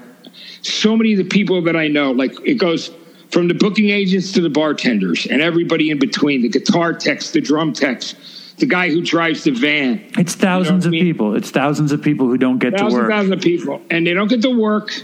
And a lot of these, especially for, some of the bigger artists, they can ride this out because they've got a lot of money in the bank. But a lot of the artists that are mid-sized or, are smaller indie artists, those bands and those artists, probably so many of them actually had already printed up merch and spent their money knowing they were going to live off that merch by touring. And that's how sometimes bands get from one place to another, sleeping on people's couches or in their, literally. I mean, no matter what it is. And they're already extended. They're already, overextended. Right. It's so overextended. So it's just a tough time. So, and plus I completely believe in Music Cares and all the people that they helped. And Musicians Assistance Program ended up folding into Music Cares. And MAP, Buddy Arnold was this famous jazz musician who was this really cool guy who helped John Frusciante from and Anthony Kiedis, and he, had Kurt Cobain was, he literally had him in his house trying to kick, you know what I mean? And so Buddy, I loved him and his wife Carol, and they're both no longer with us. But some of the workers from MAP folded into Music Cares, and the Music Cares people mean the world. So we were raising money for Music Cares and also for NEVA, which is the National Independent Venue Association, to help save our stages. So there's another thing on literally today. By the time people hear it, it'll be past, but with Joe Strummer, because I started those Joe Strummer nights, the one that's like Gates of the West out here and Strummerville on the East Coast with Jesse Mallon. We started that in New York City at the Bowery Electric years ago, right, when I was still in New York. And, now it's taken on a whole nother thing, but it's involved with the foundation. So I shot something for it outside the Roxy the other night. But it's like Springsteen and Jeff Tweedy from Wilco and a ton of other people that are all part of this thing. And Josh Homme from Queens of the Stone Age. So that's on today. Plus, but anything that I can do to be of service during COVID, I'm doing. And I'm trying to help as many people as I can and do what I can to be there. Well, I really, really appreciate you taking time to come talk to me and Dopey Nation. I want to tell you, there's this dude. He's like a friend of the show. His name is Jack. And he's best friends with the drummer from Coheed and Cambria, Josh Eppard. Josh is the best. I love Josh. He came on Dopey at the beginning of the summer, and he was awesome. And I'm going to play this dude's song at the end of the show. And he was like, oh, shit, Matt Pinfield is going to come on. Tell him about the time that me, him, and Josh did coke in New York or something. Do you have any recollection of doing coke with Eppard? Me and Josh, and even Michael Todd when he was in the band too, we went hard. There was no question about it. There was. For me, it was always booze and coke as well. Not always together. It was more alcohol than coke, but definitely I had a coke issue too. I'm not going to try and play it down in any way. Cocaine. I just liked shit that kept me awake. For me, cocaine or meth. I didn't have as much access to meth, but anything that was going to keep me awake longer, listening to more music and drinking more, I was in. You know what I mean? That's really what it came down to. And that started in the club years when I was DJing in clubs. It was and then and they were telling people back in the 80s, and I think I said this to you before, Dave, cocaine's not addictive, man. And a perfect example of how people used to observe cocaine is if you watch the original Superfly from the 1970s. Now, the good guy is the coke dealer. Right. The bad guy is the heroin dealer. That's so funny. The general consensus back then. My favorite part of that movie, by the way, and I used to use it for my morning show, and Chuck D used to do the voice for this feature called Matt Pinfield Goes Old School. And I remember there's this one part of the Superfly movie that I love that I used to talk to Mike D of the Beasties about all the time. We just thought it was the greatest line. He goes, "You're going to leave this all behind? Color TV, shag carpets, 8 tracks." It's just so great, man. I love that. Totally. So it's classic. But and I just want to tell you, one of the things I also hold on to, not seeing these venues, not being able to be out and see music, really. Although I did a thing with Perry Farrell for the Lollapalooza broadcast. So I got to watch Porno for Pyros play acoustically the first time in 25 years since they did it on my show on 120 Minutes, where they performed acoustically there. So I was literally with them in the backyard while they did that for the Lollapalooza, 3-day broadcast. So, I've gotten tastes of seeing people like Billy Gibbons I was with the other night from ZZ Top when he did his thing, and what a great guy. Amazing. Amazing.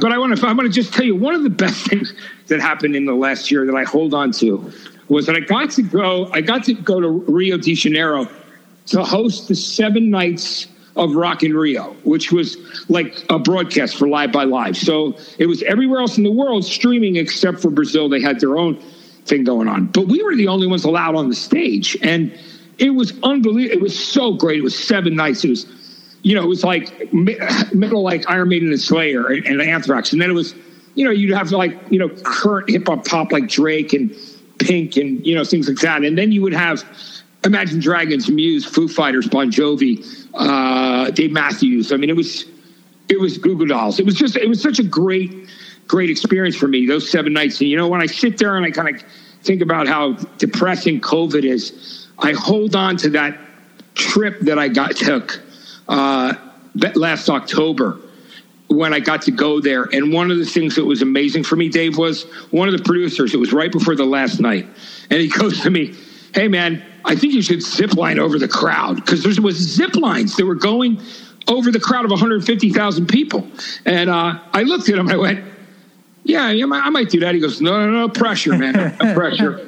So I went to my hotel balcony, and I looked out, and there were mountains on the left, the ocean on the right, beautiful sight. It's dark at night, and I look and I go, I'm only going to live once. I'm going to fucking go for it. And so I climbed that tower, and I zip-lined across that fucking crowd. That was one of the most amazing experiences ever. Unreal. Terrifying and great at the same time. So that I loved doing. It was amazing to be there and be part of that whole thing. I did get dysentery. Like every time I go to Brazil, and I've only been there twice, because, there's a famous one cartoon about me and U2 getting dysentery, and me and Bono and Bill Flanagan, their biographer, all getting the shits and, just being sick. And then, of course, the first day that I have to shoot, I get food poisoning this time around. And that was incredible because I went, I just wasn't thinking. As usual, it's breakfast. I go, oh, these fruits look different. This stuff is, this stuff must just be available down here in South America. I'm going to try this. And I'm eating this fruit that's like, cut in like local water or whatever it is, or juices. And by 6 hours later, when we're about to start shooting, I start getting sicker and sicker. So projectile vomit and diarrhea, and then in between I was shooting stuff. The whole first day I was sick, and I dropped quite a few pounds immediately. But anyway, it was still one of the greatest trips I've ever taken, and it was beautiful. And I hold on to that, and I think it's important for people to hold on to thoughts, positive thoughts of things that were, that were great moments before all this COVID hit for now. Until we're able to find some more beautiful and great moments. Like remembering like what it was like for everybody to be together. And that eventually that will happen again. Now, I agree. Now, the currency of Dopey is the Dopey story. And I know you need to protect a lot of the rock and roll legends that you probably did a bunch of coke with. But could you tell any Dopey story before you go? You mean about just like some of the crazy stuff? Just some fucked up drug story. Well, I still love the story now. I don't know if we told it last time, and it's public at this point because it's been in the oral history of metal book Louder Than Hell that John and Catherine wrote, and it's also in my book. But I love one of my favorite stories of me being out of control with cocaine was, I remember at this period of time, guys would be delivering, coke in New York City, and me and Marilyn Manson and Twiggy and all those guys, we all really were wild men, you know what I mean? And we would party. So it's Radiohead are playing, it's the Benz tour, and they're playing at Roseland, which one of my favorite venues, which is no longer with us. Yeah. And all of a sudden I see Twiggy and Marilyn's walked in, and they just come up to me and they go, "Hey, Matt, we got some coke. Let's go find a place to do it." And so underneath Roseland, there was like this labyrinth. It was really crazy. Like there were the dressing rooms downstairs. There were some other ones in the back that were kind of upstairs. They rarely used, but when you went down another set of stairs past the dressing room, it was like, you remember that Roseland was open during Prohibition. So it was almost like where a speakeasy or these tunnels were.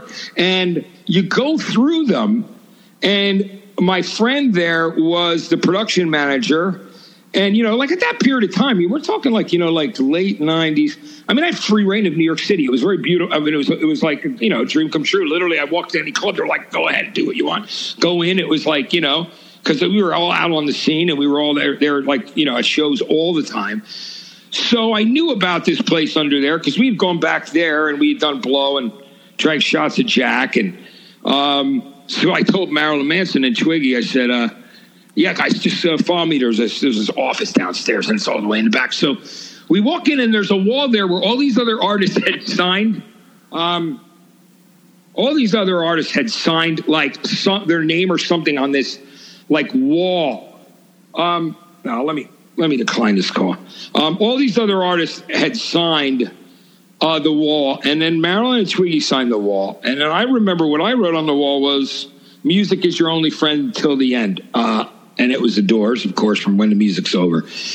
And then I saw my name. And then we went inside and realized that we both had cocaine on us. So they're over in like one corner, and it's Marilyn and Twiggy. And they've got like, I guess they maybe have a gram or something. And they poured that out.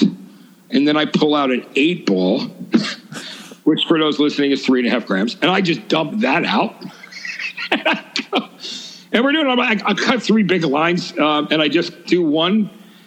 And Marilyn Manson looks at me and he goes, "Pinfield, you scare us." That's one of my favorite lines.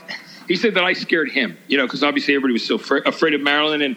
And you know, those guys were supposedly the Antichrist, which of course they weren't. But yeah, they were, and then I did some of their coke, and then within a matter of weeks, I was in treatment. Obviously, that was a sign. Definitely, you know? Definitely. So that was an incredible. That's one of my favorite lines, and Marilyn, of course, confirmed it. It's the funniest thing ever. Pinfield, you scare us. Perfect. And it is scary, you know. It is. But I'm just grateful, you know, to have lived through all that stuff. I mean, you know, relapse was really hard for me again. Like it was tough to, you know, but, you know, I decided to become completely clean with the world and be honest, and just be open so I could help other people and be of service. It's the only thing that I could possibly do. Well, the truth is you're incredibly courageous. It's incredibly generous, and those two things are going to save your life. You know what I mean? The fact that you can do that is going to somehow kung fu you into doing better for yourself. That's the most amazing thing about it, I think. Like that when you get gutsy and you get honest and you get so willing, that's how you get better, you know? And I'm just so fucking I'm so happy you came on, and I'm so happy you're doing well, and I'm happy that you get to tell that story, and I know it's going to help somebody else know that they can come back too, you know? They can. You know what? People, it's really, you can come back from this. You really can. And you know, again, we lose so many of our brothers and sisters out there. And I just want to see anybody that I can help, if I can help change that direction. And, you know, I'm just going to I'm counting my days, and I'm making sure that I do a meeting every day. I mean, I'm doing it every day. And I had to get warm to the Zoom meetings because the first experience was really bad. And I think people were still figuring it out. But now I'm cool with the Zoom meetings, and I do those. Sometimes I'll do a Zoom meeting and an in-person meeting in a day. I'll do 2. I mean, why not? Right? Why not? Well, I mean, yeah, if I have the time, I'll definitely, but I never not do one because it's so important for me to stay connected in the center of the group. And again, my gratitude, I'm so grateful. I get up every morning and I do that thing that, you know, I've been told by my sponsors, make a list, even if it's a mental list of the things that you're grateful for in the morning, because it just sets the pace for the day. And for me, that gratitude, and I'm very humbled as well. I mean, the love that, you know, I mean, like I said, that GoFundMe campaign, when people came, and, you know, I want to just also say that I was not paying attention to it in treatment because, you know, my therapist there and the caseworker and my friends were all like, you know what, man, you don't need to be worried about any of this shit. You got to like concentrate on yourself and getting well. And that's what I did. So I cut myself off from social media. No, that's why nobody saw me post for 6 weeks. And I just said, concentrate on you. Don't worry about this thing. Let the rest of it, your friends are there to take care of it. And I was unbelievably blown away and just full of love and like gratitude for the fact that people came to my aid. And, You know, I remember that's something to remember every day. And I have two daughters I love more than anything in the world. You know what I mean? And my mom's still alive. She's 88, man, but she's still rocking. You know, little Irish woman down south. You know, and she's great. And you know, I'm just glad I'm sober. That's all that anybody in my family and my loved ones and my friends want, and that's is to see me stay clean and sober. And life is better because of it. It's so even on the bad days, you know. Even on the bad days, it's better than that shitty feeling. Yeah. Oh man, that feeling is the worst. Yeah. You know? Yeah. I don't want to go through it anymore. Exactly. You know, Exactly. You know, I've thrown in that towel. So, and there's just no looking back. I just have to do it. But I have to, you know, there's a balance between the, you know, the addict mind, alcoholic mind, and the clean mind. There's this psychological thing where, you know, there's, never say I got this, because you know people have gone out after 25, 30 years, you know. Exactly. But also have a healthy fear, but don't live in fear. You know, like don't let fear overcome you. You got to have some kind of healthy balance in between, right? Where the fear is just involved in like, look, knowing that you don't want to go through that again, and you don't have to. If you don't have to, living in love, living in hope is the place to live, and knowing that if you don't stay vigilant, it all can get fucked. You know, you can. You know, the love of all of these amazing friends, and you know, and just the people that have been supporting me, that you know, over the years, and then you know, like whether it's people that have, you know, watched or listened to me, and the people that I've been close to, and then you know, I live in hope, and I live in faith, because I do believe in a higher power, and I do know that there is something bigger than me at work, and I believe in that, and that's how I live my life, and I just want to every day do that. And I feel great that I'm rebuilding days again. I really do, because I put it all out there. And I'm hoping it just helps other people. That's it, Dave, you know? Well, I think it will. And I miss Chris. I mean, I'm sorry, but I mean, I can't even imagine what you went through when you lost Chris, man, you know? Yeah, it's terrible. You know, every show is a reminder of that, but the other reminder is it doesn't have to happen to the next person. And his legacy lives on in the show.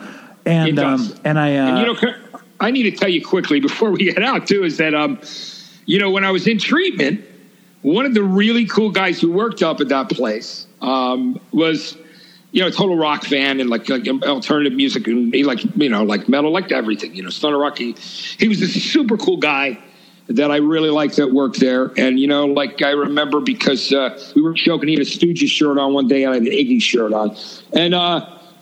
And he was telling me, hey, man, I listened to your Dopey podcast. He goes, I love that podcast. He goes, when did you do that? I go, oh, that's a while ago. Right. But so you had a fan that actually works up there in recovery. So I thought, and somebody who has been clean and sober for like 13 years, you know, so I just wanted you to know that the podcast is reaching a lot of people. That's cool. And I love that. That's crazy. I know. The funny thing is, I sometimes wear Dopey shirts and like whatever. You know, I wander the universe, and I never meet anybody who knows anything about Dopey. And I hear these stories from other people, and to hear it from you, it like really gives me the chills, and it makes me feel good. So I appreciate that story a lot. Yeah, I wanted to make sure I told you. I was thinking about it before we started today, and then I'm like, shit, I got to remember to tell Dave that, because, I mean, this guy was awesome. And he was like definitely one of the people that I truly bonded with that was up there and working in recovery in Sausalito. The Dopey Nation is a good bunch. It's a good bunch, Matt. And it is a great bunch, yeah. And I thank you so much for coming on. And let's be in touch, man. You're the man. I appreciate it a lot. No, Dave, listen, what you're doing is amazing with the podcast. I love what you're doing. It's an incredible thing. It's a beautiful thing. It's there to help other people and let people know they're not alone, and you know that they can do this as well. And you know, I mean, I don't feel there's no shame, because in that relapse, as long as you get up and you pick yourself up and start over again, as long as you're breathing, you know what I mean? We've all been there. As long as you're breathing, you can get better. We've all done the worst shit in the world, and we've done it together, and we've done it alone, and now we can have a good time. And like the possibility is endless, you know what I mean, in our life. And that's why I like being sober, because I feel that possibility all the time.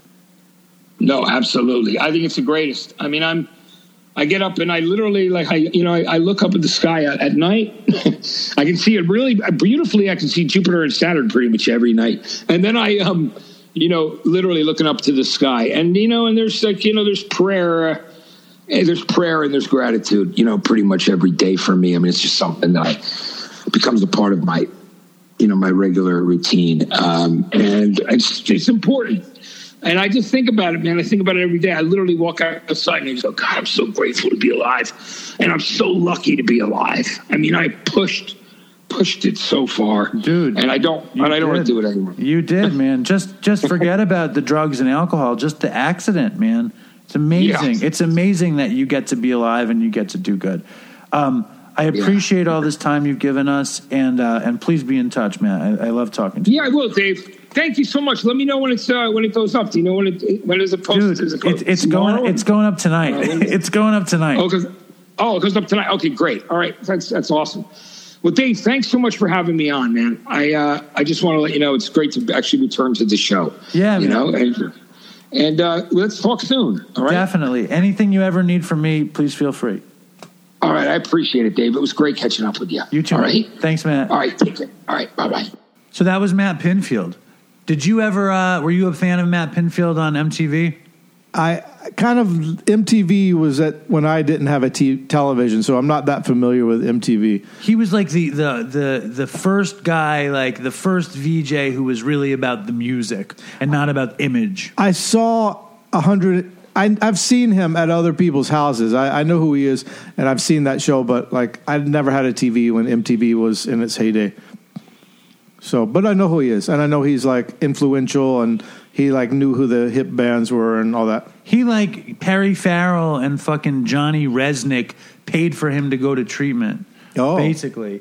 Can you imagine Perry Farrell and Johnny Resnick? Perry Farrell, isn't Perry Farrell? Is he sober? I think he's sober. Oh, Dopey Dream Guest, definitely. Oh yeah. And but I just like, I think Matt's story. I find. First of all, I think he's very brave and cool to come on our little show. He said he was in treatment. He seemed like he really enjoyed being on the show. Like, I don't know how often he tells his story like that. Usually they're probably asking him about rock stars. Like, tell us about yourself. Right. I think he enjoyed that. He said that when he went to treatment in Northern California, that one of the texts was like, I loved you on Dopey. Oh, yeah. Which I love. I think that's the coolest thing. And I think that anybody who struggles with chronic relapse, I think those stories are really important. And what I said to Matt was that I don't consider myself a chronic relapser because I don't think I ever had any real recovery or sobriety in the midst of my using. Right. Since you've been actually sober, you haven't relapsed. No, I mean, I had taken breaks from using, but it was definitely abstinence. It wasn't sobriety. And Sam was listening to the show, and Sam was like, I disagree. I think that he thinks those 10 years were chronic relapses. Well, he thinks that when I would get time, or when he would get time, and let's keep it in my story. Yeah. He was saying that if you stop using and then you start using, it's a relapse. And I used to think that, but then people in the 12-step would be like, it's not a relapse unless you've achieved some sort of spiritual growth, recovery, sobriety. What do you think? Yeah, I get what you're saying. Since I know you, I know that it's like a roughly 10-year period of time where you were like in rehab and then out and trying, but I would say you were like a user who stopped using for brief periods of time. I was like a user who ran out of money. Yeah. And also, like, I wanted to not use, but I wanted to use more. Yeah, you were not in the same place that you've been for the last 5 years. Right. Well, I mean, like, we were talking about Linda, and we were talking about Xanax, and you were like, wait, you know where the Xanax in the house is? And I was like, yeah, I know where it is. I don't want to take it. Yeah. Which is pretty cool. Like, you would have taken it already. I would have taken it years ago. Yeah. I mean, I did take it years ago, but I haven't taken it Right. in the last 5 years. Right. Would you say it's a relapse to be abstinent and then use, or do you think my theory is the correct relapse theory? Well, you know, don't care. Everybody, it doesn't matter. But I agree with what you're saying. And I know people in AA will be like, no, you were a chronic relapser or whatever. I mean, I was a chronic relapser, whatever. But But do you think you had ever found? Well, No. I mean, last time, when we went to West Virginia, and I was thinking about that today. When we went to West Virginia, and you were like, "I have 4 years besides the time I did MDMA in Ireland," which I don't count as a relapse. Do you think like this is by far like the furthest into recovery you've ever been? Yeah, this is the first time I've understood any of this and read the book and understood what people are saying. And even those, like we were talking before about easy does it and one day at a time, I never even cared what that meant. I never even looked into what that meant. And all that basic stuff, I never looked at it. So what do you think changed this time? Kind of like terrified of like death. And misery. And misery. And that I was going to continue doing this like until I died of it. Do you feel some relief in this whole thing? Yeah, I'm starting to. See, I'm feeling something different. Well, I met with my sponsor the other morning, and my sponsor is convinced if I infuse more spirituality into my life, that my life will be better. And I think he's right. He's like, you only turn to God and to spirituality when you're upset and when things are bad. He's like, you need to start doing it when things are good. Every day. I do it every day. Well, I didn't do it on vacation. But then he said, if I infuse Dopey with spirituality, that more people would like it. I hear that. You think that's true? Yeah, I mean, I've been praying every morning, and I've been doing like my own prayer and then the prayer my sponsor gave me, and I never did that before. What do you pray for? I pray for myself. I pray for relief from the obsession for this guy and for like curing that feeling with alcohol. Does his name rhyme with throb? Yes. And and then I read a prayer that my sponsor sent me. What prayer? I don't know the name of it. I can send it to you. I think it's like an AA prayer. I pray to not be crazy. I pray to be helpful. And I thank God for all of my bountiful bounties. Look at this. Can you believe it? I can't. I mean, I knew this house was nice because I'd seen some pictures, but it's so much nicer, and the neighborhood is so much nicer. And how about my beautiful family? The beautiful family, the picket fence. I don't have a fence. There's my beautiful partner right there in her fancy hippie pants. I told you, Linda, a mutual friend of Dave's and I, who lives in Ireland now, said, I see Dave's posts on Facebook, and I'm so jealous that he has the perfect life, the perfect wife and kids, and the picket fence. And I'm like, it's not that perfect. It's not that perfect. You should see you see Susan, like when Susan going berserk. Oh man, yeah. Like that, like on and off.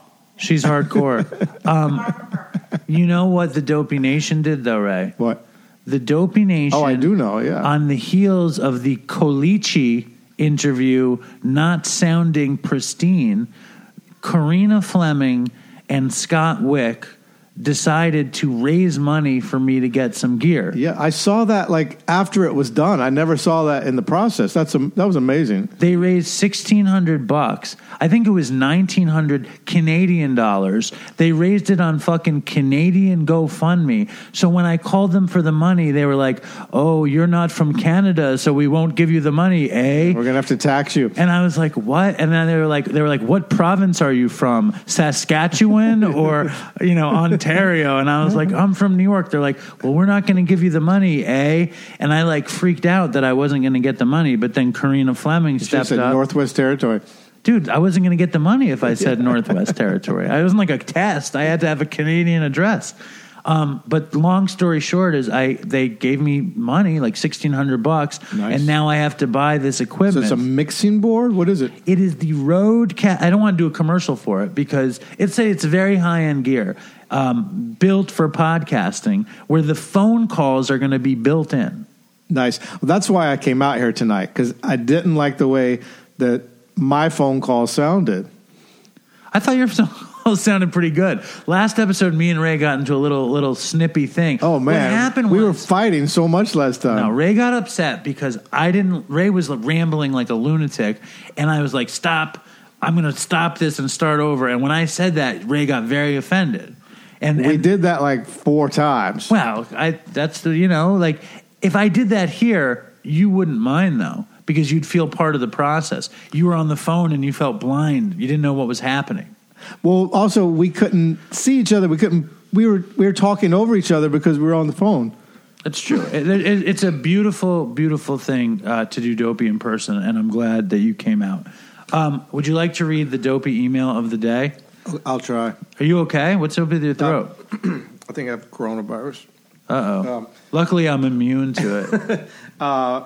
You always make fun of my reading. I know, so you better fucking read this it. one? Yeah, it's really long. Okay, and the words are really big. Yeah, that's good. Okay. Hey, Dave and Dopey Nation. Oh, this is what you did last time. I started reading, and then you stopped me, and you're like, "You're doing that all wrong." And then we started again. I think this thing is too long. Wait, is this whole thing? It goes for a long time. Jesus, Let's try it. We can do it like an AA meeting where I read 2 paragraphs, and you read 2 paragraphs. Let's do that. Hey, Dave and Dopey Nation. I am a longtime listener and a member of the Dopey Nation. It actually says, "Hey, Dave and the Dopey Nation." And it also says, I am a longer time listener. Nice. Longer time listen. What? Longer time listen. Okay. Hey, Dave and the Dopey Nation. I am a longer time listen and member of the Dopey Nation. We actually met before, Dave, when I was in New York City last summer, but for purposes of email, I would like to remain anonymous. I'm a person in recovery from IV heroin and cocaine addiction. I've been abstinent from substances for roughly 2.5 years. After being released from jail and having had some time away from substances, and because I would have been sent back to jail had I failed a drug test, I finally gave sobriety a try.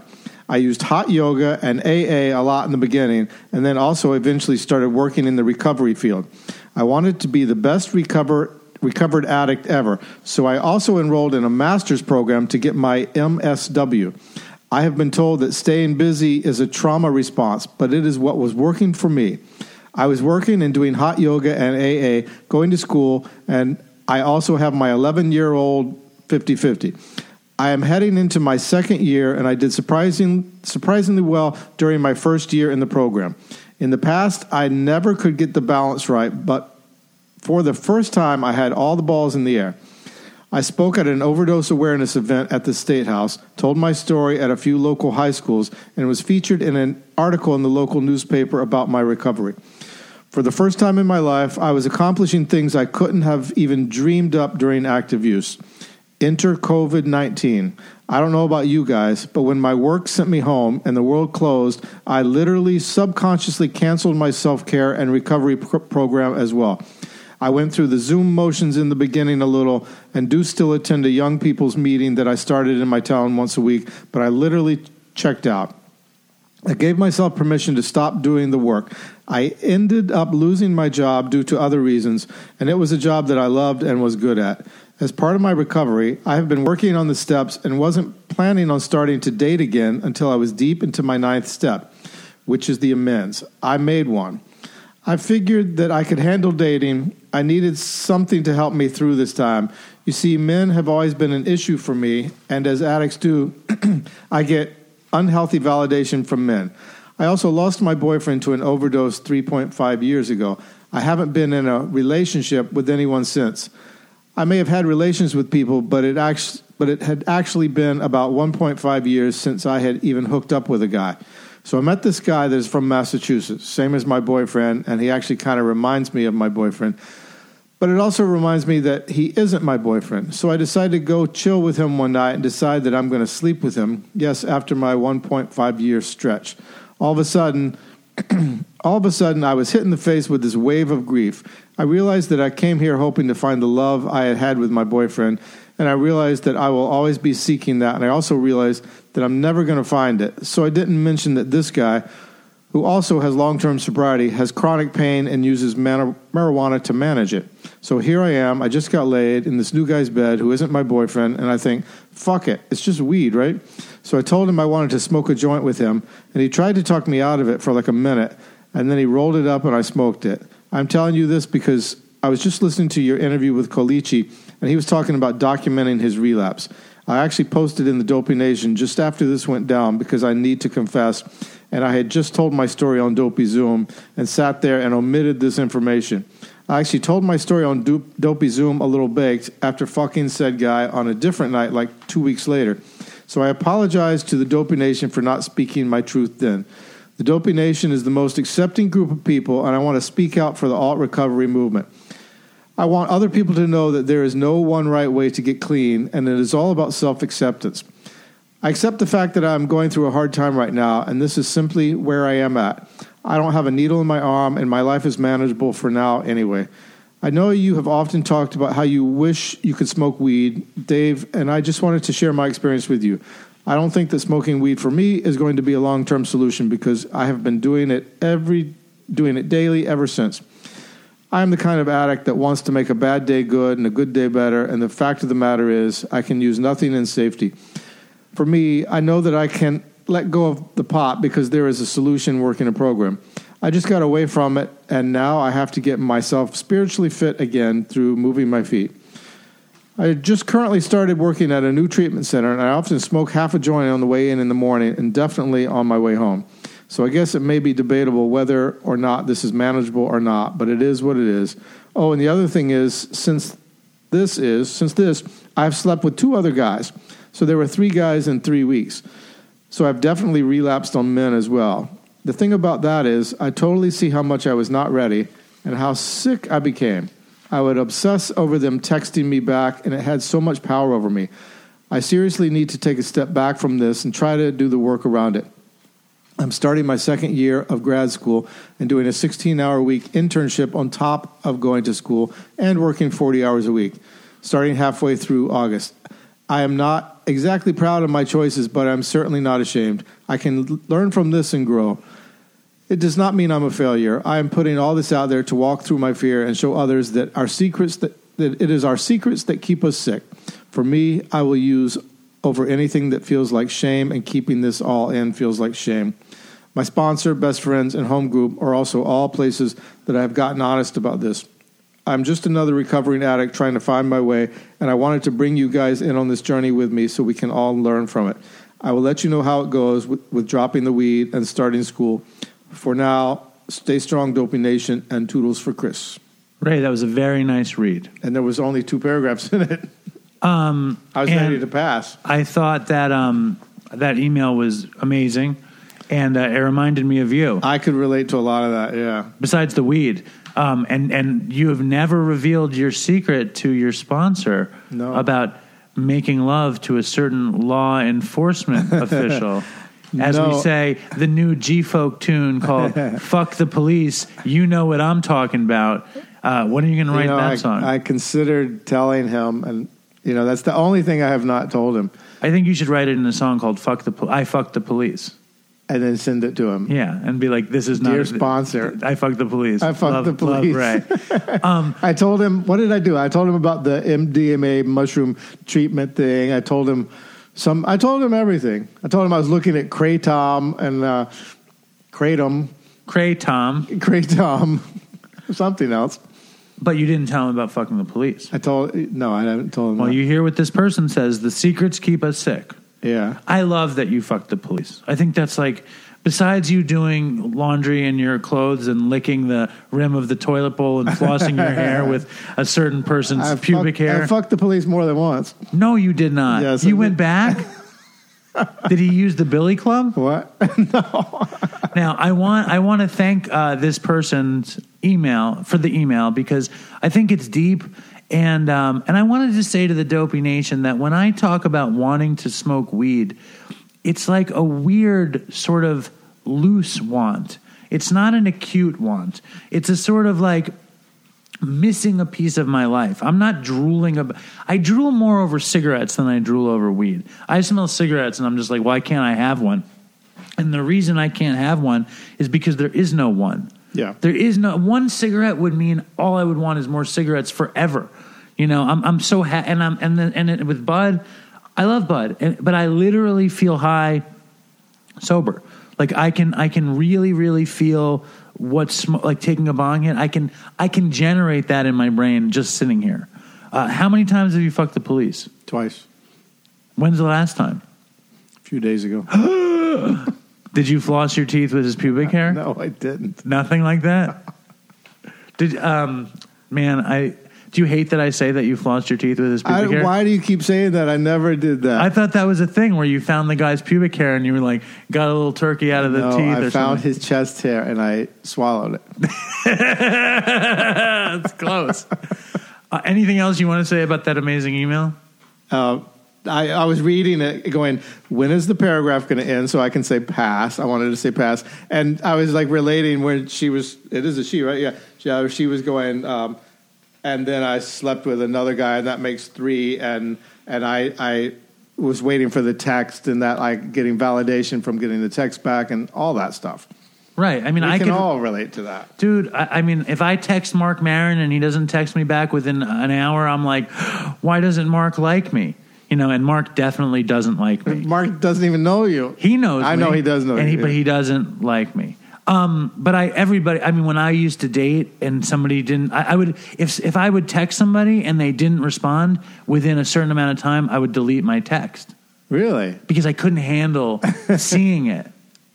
You know, I would lose my mind. And Courtney Love unfollowed me. I heard. And that broke my heart. So, I mean, you stalked her. I creeped her out. And I'm not proud of that. But the point is that as perfect as I might seem to you and Linda and the Dopey Nation, I'm just as fucked up as anybody else. We all have our crosses to bear. And I think that this woman revealing this stuff... she revealed it all. Even anonymously is great. And I would love to know how she's doing now. And Dopey Nation... She's somebody in Dopey Zoom. Well, I know who she is. Oh. But I also know her email address. And she met me that summer. She told me. Oh, okay. All right. And she asked me for a piece of my pubic hair so she could floss her teeth. No, not at all. Do you want to read this other email? No, you read it. Okay. No, I want you to read it. I'm done. No, just read it. This one's type is so small. But it's short. Okay.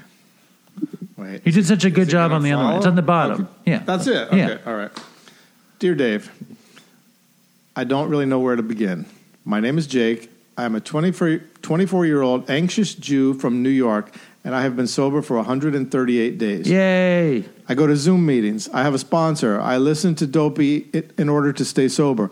Around 8 months ago, my best friend died from fentanyl overdose. His name was Sam.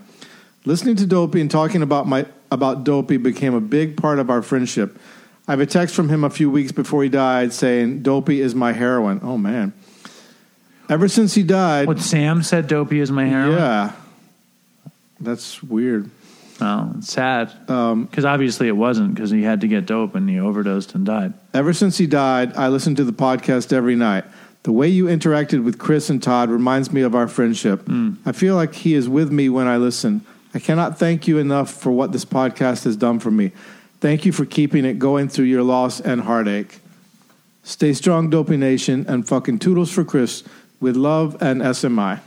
Severe mental illness. SMI. I love that he's a nervous New York Jew. And that was like much, much shorter, but it like had like a lot in it too.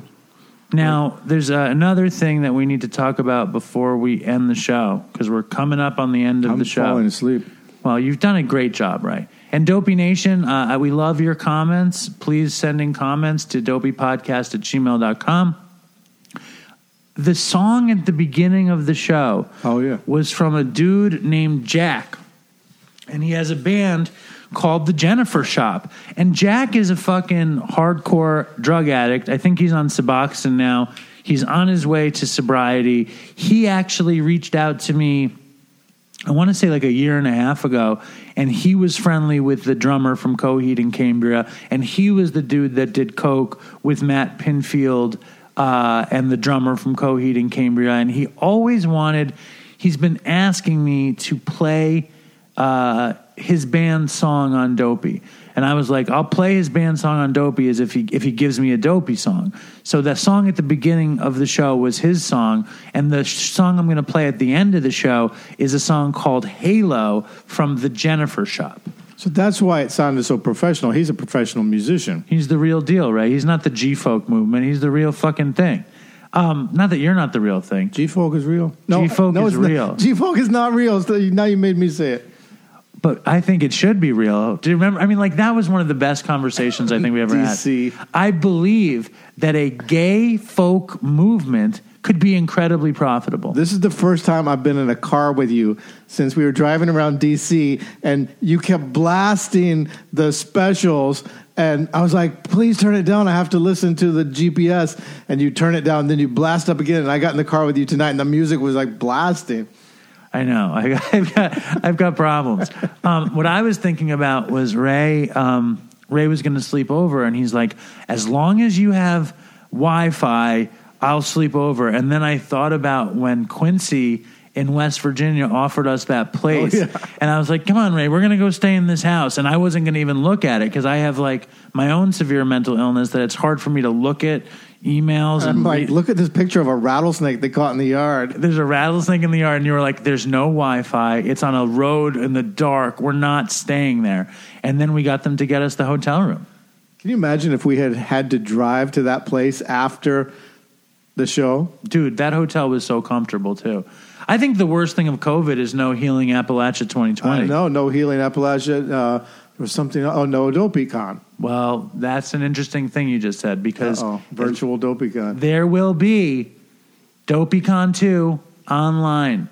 Online DopeyCon. Because the momentum for that was so strong of like, DopeyCon is awesome. The next DopeyCon is in Malibu, and it's going to be amazing. It was going to be in Silver Lake, and it was going to be in June, and we had a host. Aloe was going to host it. It was going. That to me, like people are like, Coachella's canceled, and I'm like, DopeyCon is canceled. Right? DopeyCon 2 is going to happen. So look for it, everybody, DopeyCon 2. And before we go, you know, I don't talk about this enough, but we really need reviews.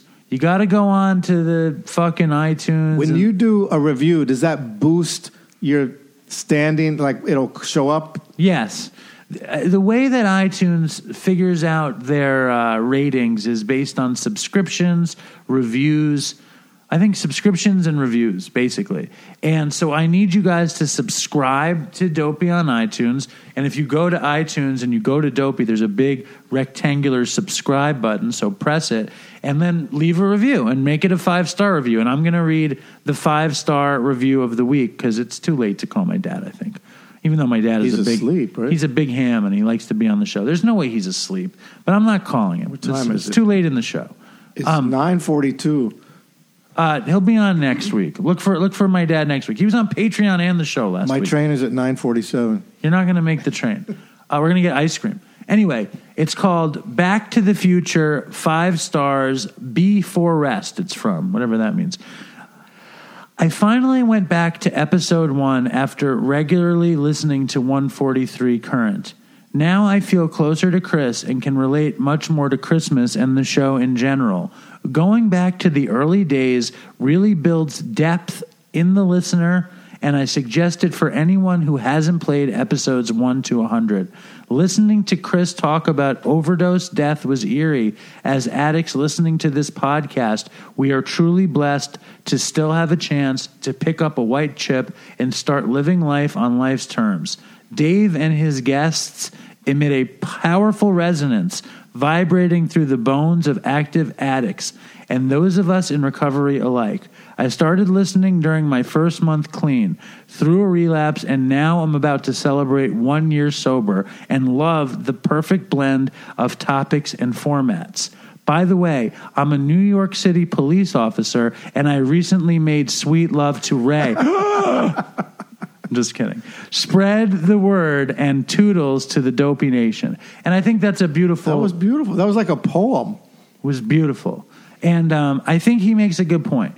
Whenever anybody asks me which episode to listen to, I always say listen to the Marin episode. But what I should say is go back to episode 1. And I don't say go back to episode 1 and listen because it's fucking 253 episodes. That's a lot to listen to. Yeah. But it is a story. Dopey is a story. And it starts at one place and it gets to another place with a lot of laughs and a lot of real sadness in between. What are you doing? I'm getting my calculator. Why? 253 times 2. No, but they're not. But they're not. Because the first 500, roughly 500 hours. No, the first 40 episodes are like 20 minutes long. Oh. And then the next 60 are probably an hour. So and then the next 150 are probably 2 hours. Okay, we'll say 300. What are you wasting the audience's time with this 24. crazy mathematics? It's 12 days of Dopey. The 12 days of Dopey. I like that. 12 days of Dopey might be something. If you wanted to binge watch it, it would take 12 straight days. I don't recommend that. And I love that Jake uses Dopey to help him stay clean, and that his friend used to get high off Dopey. And I don't recommend either. I recommend enjoying Dopey as best you can and let us keep you company. You know? One day at a time. All right, take it easy, Professor Recovery over here. Give me a break. Captain Recovery over here. So coming up, we have the Jennifer Shop with Halo, and I'm going to read the guy's email before we go. He says, "Hey, man, first, thank you again. It's such an honor to premiere our debut song, Halo, with you. Just for your information, we can be found on Instagram at the Jennifer Shop, and Halo will be available on all platforms by the time you premiere on your show. Promote. I want to donate a portion of proceeds to charity." Yeah, give me a break. Make your money, man. You are welcome to pick as I trust your judgment more than mine. Yeah, I suggest the charity is Dopey. I hate that when my friends go, for the next month, I'm going to donate a portion of my band camp to this charity. I'm like, you're going to make like $3. I'm going to give a quarter. I'm going to buy an ice cream sandwich to the fucking children with cystic fibrosis. Make sure they get a couple ice cream. When Taylor Swift says that, it means something. Right. Attached is the Dopey song and Halo. Please let me know if you want any tweaks. It's too late. Can you text or call me after the interview in case I'm missing anything? No, I didn't do it. Much love, Jack. This is what I was supposed to read. I wasn't supposed to read that. I was supposed to read this. Debut single from the new Kingston, Woodstock, New York band called The Jennifer Shop, featuring Josh Eppard from Coheed and Cambria on drums. Produced and engineered, mixed by Sean Paul Pillsworth. The song also features famed singer-songwriter Donna Lewis, responsible for the 90s smash hit I Will Always Love You Forever on vocals. Bio, TBD. What is TBD? To be determined. Why do you have a bio to be determined? This is too much. TMI. There's too much information. Do you want to hear who's in the band? No. All right. So check out Jennifer Shop, Halo. Ray was. Who's the producer of this? I'm not telling you. You don't deserve that information. Stay strong, Dopey Nation, and fucking toodles for Chris. Stay strong, Dopey Nation. Toodles for Chris. I'm going to bed. No ice cream? Oh, ice cream, and then go down into the basement. Hey, I'm looking for my halo. Hey, I'm looking for my halo. And all I wanna do is dance with it, spin around and have romance again. Hey, I'm looking for my halo. I'm lost, I'm down, still looking, gotta search you out. Big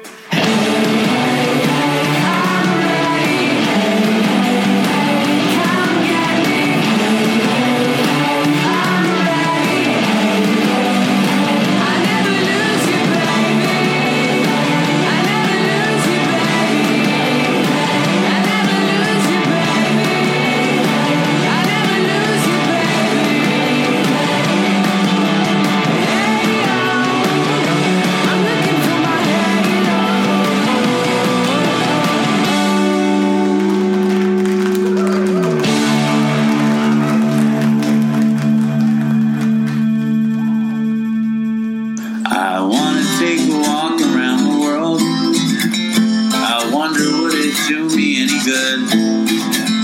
Until I get some money in my pocket, then I guess I'll just have to walk around my neighborhood. But I wanna be good so bad. Wanna be so good, so bad, so bad. I wanna be good so bad. Bad desire's all I ever had. And I wanna take a ride up in the sky. Watch this aeroplane just pass me by. And I wanna see a Lear jetliner take a dive, just to show all of these people what it means to be alive. But I wanna be good so bad. Wanna be so good, so bad, so bad. I wanna be good so bad. Bad desire's all I ever had. And my shadow's getting smaller and smaller. And it's time to know where I stand. Shadow's getting smaller and smaller. And it's time to know where I stand. And I wonder would they pay it any mind when I leave this busted city far behind.